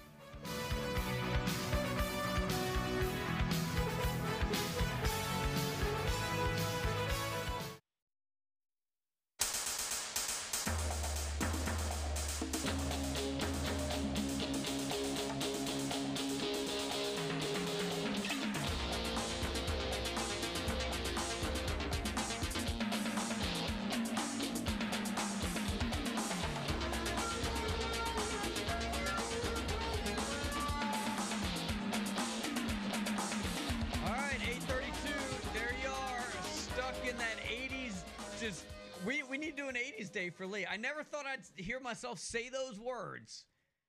But Lee's going to roll in here with his parachute pants on and his Ray-Bans, and we're going to get down to the 80s. And we're going to play nothing but 80s music for Lee. But, that is something that I could get down with. I can get down with. As long as you're happy with it. Well. We got Orlando? It does not appear, no. The me is shaking my head and saying no, indicated that was not the case, and nothing changed in the 2 seconds. So the big show down there in Miami, they got it going really good now. The Heat, 3-1 lead, and then the Florida Panthers, 3-0 lead on Toronto. Who knows what's going on with the Dolphins this year? Who knows? Maybe if Tua can stay healthy, this could be quite a sports year for Miami. And, of course, the Miami Hurricanes certainly doing well in basketball, maybe not so much in football. So a couple things. One, somebody suggested also when you wear your parachute pants and the Ray-Bans, don't forget your members-only jacket.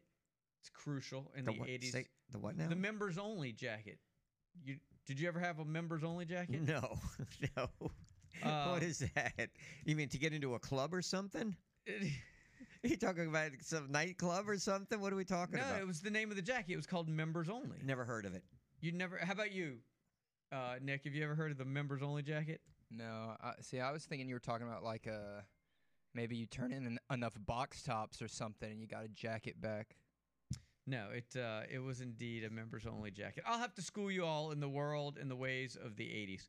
Anyway. Yeah, that was your prime, right? It might have been just a hair before my prime, but I can appreciate the era as one of the listen, people. It was the greatest decade of all time. I guarantee it, people. We always talk about like NBA and NFL players like being in their prime or past their prime. Yeah. When do you think y'all's prime was? What was your prime, Shervanian? I haven't hit it yet. I'm getting close though. Wow. Doesn't say much about your 20s, 30s, and 40s. Probably not. All untapped potential. My prime was probably late 20s, maybe up into the. Are we talking just overall or athletically? Like, what are we talking about? Just your here? life. My life. Oh, well, I'm probably in my prime right now. Over You the think last you're in couple your years. prime? Probably. Sure. Your prime time, aren't you? Yeah. Why? What would be your prime when you were? Well, we've already established 5th grade kickball. Yeah. It's been downhill from there. When you gave Right, Mr. See, I'm having like a longevity of LeBron. You know, my prime is very extended. Yeah. Okay, see, somebody put the members-only jacket in. It was Steve from Stranger Things. It's a great take. Nice work. Right there in the app, WNSP.com. By the way, and the other point that we didn't get a chance to make because we were running out of time on that whole LeBron and Bronny going to some team together, and why would a team take them? And in the app, you're absolutely right. Dude, the marketing side of that bonanza in and of itself would be worth it, regardless of what the win-loss record is. Ticket sales would go through the roof. Merchandise would go through the roof. Absolutely. I mean, how hot a ticket is USC at Auburn next year? You know, give you an usually- idea of what Bronny's power will be. Yeah, you know what's interesting too is that the Pac-12 doesn't even have a contract in place yet, and they were kidding around on this one talk show that, well, maybe they can get a contract now just to do Southern Cal basketball. Yes, but they don't have in place yet a huge contract like the SEC does and the Big Ten, and that's left so many questions open as to the future of the Pac-12, and especially when Southern Cal and UCLA leave the league. Now, the interesting thing about this recruiting at Southern Cal, he's not even the best player they brought in. They've got a guard who's really considered to be one of the best, and he's a member of the recruiting class and a good member. I'm not saying he isn't. He's a good player, but not the key to the Southern Cal recruiting class. And then, of course, I mentioned they're talking in terms of, for Bronny, $6 million in NIL money, which is incredible, which is probably more than he would have made if he went into, as you said, the G League or wherever. Yeah, but the thing that separates people like Bronny from the rest of us regular folk is all that money. None of that means anything to him. Like, he can't appreciate what that type of money. Hey, you don't know. LeBron, listen, people. If LeBron's one thing, he's a great basketball player. But more than that, he's a great father. Dude planned this out perfectly. You couldn't plan it out better. What's that got to do with whether or not Bronny can appreciate $6 million? Because I know. Oh, you know. I don't, but you do. I know that LeBron has instilled in him his upbringing and how to value things that he's earned. Yep. How do you know? That's why Bronny's a good kid. How do you know, Nick? Have you ever talked to him? Have you ever talked to either of the family? Talked to anybody who knows them? Get him, Lee. Get him, Lee. No, I'm just trying to be, punch holes in that argument. Well, I mean, just to come out and make statements like that, is he? I'm not saying he isn't, but how do you know all the things you're saying? Have you read books about it? Yeah. Nick? Just to pull stuff I've read like Velcro various out of the air. articles and listened to various talking heads, and based off all the information that I've seen, I've compiled that into believing that LeBron is a great It's like when father. I go home and I'm told, well, everybody is saying this, like you should be eating that. I'm like, who's everybody? Who's saying stuff like this? Well, where are you getting information like this? He also has another son, right? A younger son? Bryce. Supposed to be... Spoiled little brat, that Bryce. One thing about Bronny, I wonder if this has anything to do with it. By staying at Southern Cal, he can still go see his dad play for the Lakers. If indeed LeBron, he's going to sign with the Lakers, is that what's going to happen? LeBron will stay in L.A. until Bronny's able to be drafted. Then LeBron will go wherever Bronny goes. It's amazing. It's the greatest father story in following the sports son. history. The father. We were talking about this yesterday. Sons, and it would be very difficult for Bronny to have a career like LeBron. But there have been instances, Mark, more so in baseball, where the son did better than the father. Like the Bonds, Barry had a much better career than his dad, Ken Griffey. Ken Griffey Jr. Love baseball. Let's do it. Had a better career. I don't know if we've ever seen. Have we ever seen in basketball a father-son? I can't Klay recall. Thompson. Yeah, Had a play better together, career than no. Michael.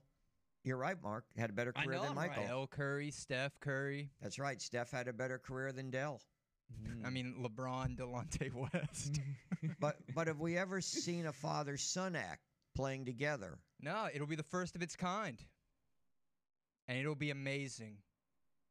Look, I'm with you on LeBron. I think at his age that he's still playing a basketball. He's still a super player out there. I agree with you. And, this Laker team, which has been very so-so to begin the year, but then they made a couple of moves and having Anthony Davis back in there and LeBron. Now, Game 5, I think, is tomorrow night. I'd almost give the edge to Golden State, but I don't know if they could beat the Lakers, 3 straight now, the way things are going, especially if the Lakers get Game 6 at home. The bench coming off the bench, they're getting bench play. And then I guess they would play, they'd either play Denver or Phoenix, obviously in the next round. And then, of course, going to the championship. What does LeBron have? 5? 5 rings or 4? He had 3 with Miami, 1 with Cleveland. Yeah, he had 2 in Miami. And 1 with the Lakers, so he's got 5. 1 with Cleveland, 1 with LA, yeah. So if he gets to 6, that puts him in Michael Jordan territory. He's already in Michael Jordan's territory, but no, in the term of counting rings, then yes, he would be there. Still falling behind Robert Horry, though. Right. Everyone's behind Bill Russell, though, right? Yeah, that's a little out of. That's not going to happen. I'll guarantee that. Nobody's catching Bill Russell. Yeah, you're probably right. But look, we should have all known that Golden State didn't have a shot in this series. LeBron is conscious of his legacy, and he was not going to allow Steph Curry to beat him again. Steph Curry can only beat LeBron when he has way, way more help and a way better roster. This time the rosters were almost even. I just knew for a fact LeBron was not going to allow that to happen. Well, and that's what LeBron makes wasn't him going to let the it happen, best. or Jordan Poole wasn't going to let it happen. I don't know. It's one thing, he still needs to be complemented by other players. He needs a healthy Davis. He's getting good play from the guy that comes off the bench that shoots the threes, Harkamoga, whatever his name is, right? And then they got don't they have or do I have my teams mixed up? Do they have a player named Vanderbilt on the team? Like a defensive player that starts? Or am I thinking of a different team? Yeah, Jared Vanderbilt. Right. They have players that are contributing that are not, let's say, household names. Like we mentioned, Lonnie Walker. I hadn't heard Lonnie Walker's name all year. And why should I? He hardly had any points until yesterday, and the guy comes off the bench and scores 15 to help him beat the Golden State Warriors. That's just LeBron brings it out of people. He brings out the greatness that lies within them that they don't even recognize. If LeBron was here, man, the show would just take off because just being in his presence would elevate all of us. I think you really got a crush on the guy, don't you? Someone in the app said, no, he's taken. Where was it? There was one that was the funniest that I cannot repeat, but the other one was, actually I could, but I won't. Someone said Nick has the same bromance with LeBron that Mark has with Cam. With Cam Newton, and Cam? Yeah. I hadn't heard that Yeah, before. I don't know if that's true. No, as I responded, no, Nick and LeBron are on a whole nother level. There's a deep level of commitment there from Nick that I don't have for Cam. I've always said, and I continue to be on record to say that Cam Newton had the greatest college football year in the history of college football. I think he is one of the best college football players to ever play the game. That's where my love of Cam stops. Nick, if they made a LeBron cereal, dude would be buying it by the box daily. All right. There's a reason that Nick at your house, apartment, wherever you are you have like posters of LeBron all around the walls? No. I mean, when you walk in, is it a shrine to LeBron? No, I don't dedicate physical things to my worship of the king. What if you ran into him? I say you walked up to him, or he walked. What would be the first thing you asked him? Oh man. Let's just say would be the one question I would ask. Yeah, LeBron? let's just say you were Space Jam out, 2? Space Jam 2? You were in a restaurant or something, and you saw him, and you just, I just had to go. I have this urge. If I saw LeBron at a restaurant, I don't think I would approach him. Well, just anywhere. No, just anywhere. Just you had a chance. You're sitting on a park bench somewhere, and he happens to be sitting there with you. What would you ask him? Is life like a box? I don't know. I don't know what I'd ask him. It would have to be. The floor is would yours. You be? I know. I would you You're be? idle. I can't. Would you be so intimidated that you just couldn't get the words out? If I could just touch the hem of his garment. There you go. Then that might be enough. Well, what would you do that would constitute not getting arrested or punched? Oh, gosh, I don't know. This is a tough question. Maybe you could bring it up on your podcast. I think I would. It'd be an hour of No, I don't think I would ask LeBron anything. I would just tell him something. I would say, LeBron, Mr. James, you're the best, man. You're the king. On the court and off. Tell him something he doesn't know. I can't tell him anything he doesn't know other than hey, my name's Nick Wiggins. I live at blank, blank, blank. I'm Nick Wiggins. I've worshipped you from afar. You're my idol. I don't even put Michael Jordan. I don't even put Michael Jordan in the same breath with you. I gotta come off kind of cool, you know?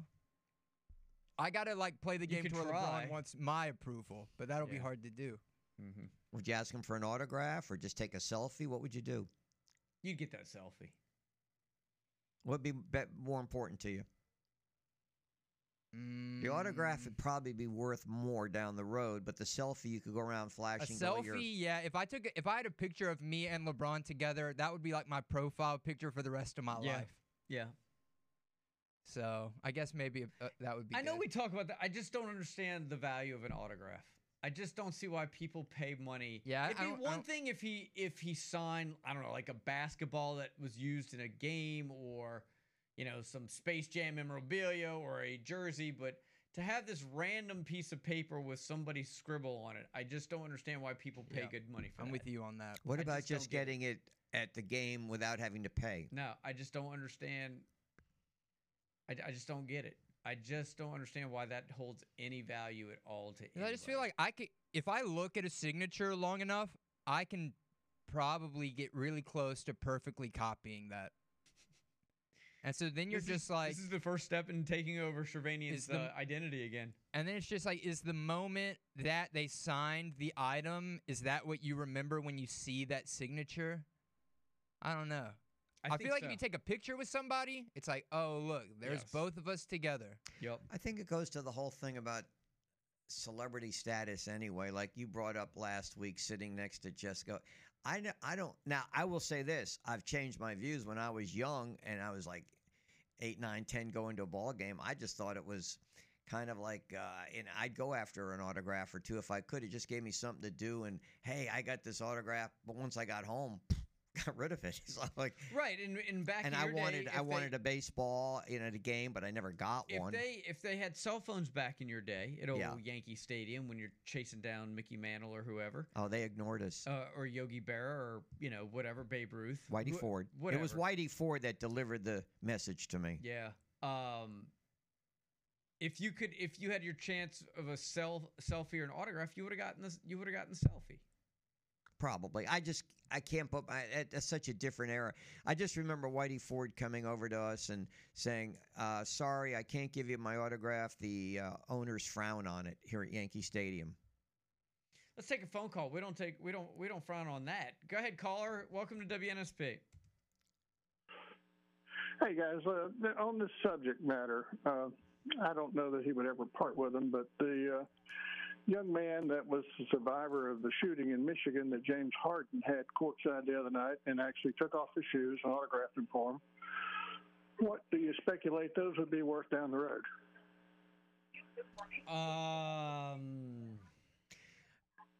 Priceless. Well, I mean, it was certainly a nice gesture on his part. I looked last night. I think he and Durant and LeBron are the only three active players that are in the top 15 in all-time scoring. And so, I mean, obviously, they're just going to move up. So I would think the value would increase. But, of course, I think the sentimental thing for that young man is, sure, hey, it was a special moment, and I'm not getting rid of him anyway. But, you know, fortunes change. Who knows? But I thought very, very nice. Don't ever really hear anybody talk about Harden anyway. But that was certainly a good PR move. So no doubt.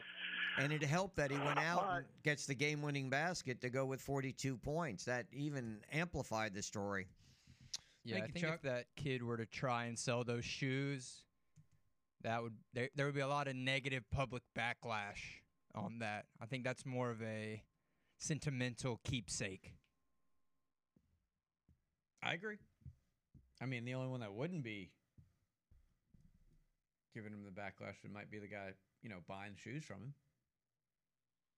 Do you separate the pair, though? You want a left or a right? Instead of the left or the right. Instead of selling the two of them for like $1,000, I'll give you one for $750. Yeah, there you go. Well, it's definitely worth more than that. Whatever, I just throw a number out there. I don't know. I think you want the pair, right? And for an extra $50, I'll throw in the laces that came with it. Well, he's going to get another pair because James Harden's got him coming out to every playoff game from here on out. So what? We got this series and the conference finals and then the finals. So he's got a lot more shoes. Would you rather, from a player, an NBA player, would you rather the shoes or the jersey from the guy? Jersey. I think I would too. Yeah, I think you can display the jersey better. The shoes aren't going to fit me. And they come to your house, let's say somebody says, they could be shoes you probably, maybe they think you bought them at a store or something like that. There's no, unless you have a big note there, these are shoes from James Harden. Jersey's a big note. Visible. Dear visitors, welcome to my home. Yeah, these are R&D James Harden. Okay. Sincerely, all right. Authenticate that for me, please. Yes. If I were to get a pair of LeBron shoes, I'd start building a shrine. You wouldn't just put them up in the studio right there with all those jerseys? Oh, no way. Put them in here? Heck no. They'd walk. Nah, man. Those things would be placed right above my fireplace. I'd get a fireplace, and then I'd put them above it. You'd build a mantle. All right, 8:52, one final segment here left. We'll close up shop when we come back right here on the sports station, WNSP.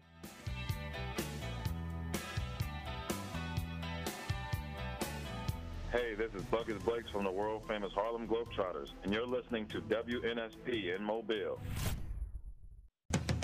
Give you two names, and you tell me about how you felt that play. It's definitely Lonnie Walker. I see you engaged with him. Yes, what did you say to him, and what did you think about his performance? It's not even about tonight. I've been telling him, I said, Lonnie, stay ready. We're going to need you at some point. And for him to be as young as he is, for him to have that professionalism, come out, stay ready when his number is called, we don't win this game without Lonnie Walker tonight, that's for sure. All right, 8:56, got a short segment here. You guys can jump in. That's obviously LeBron James.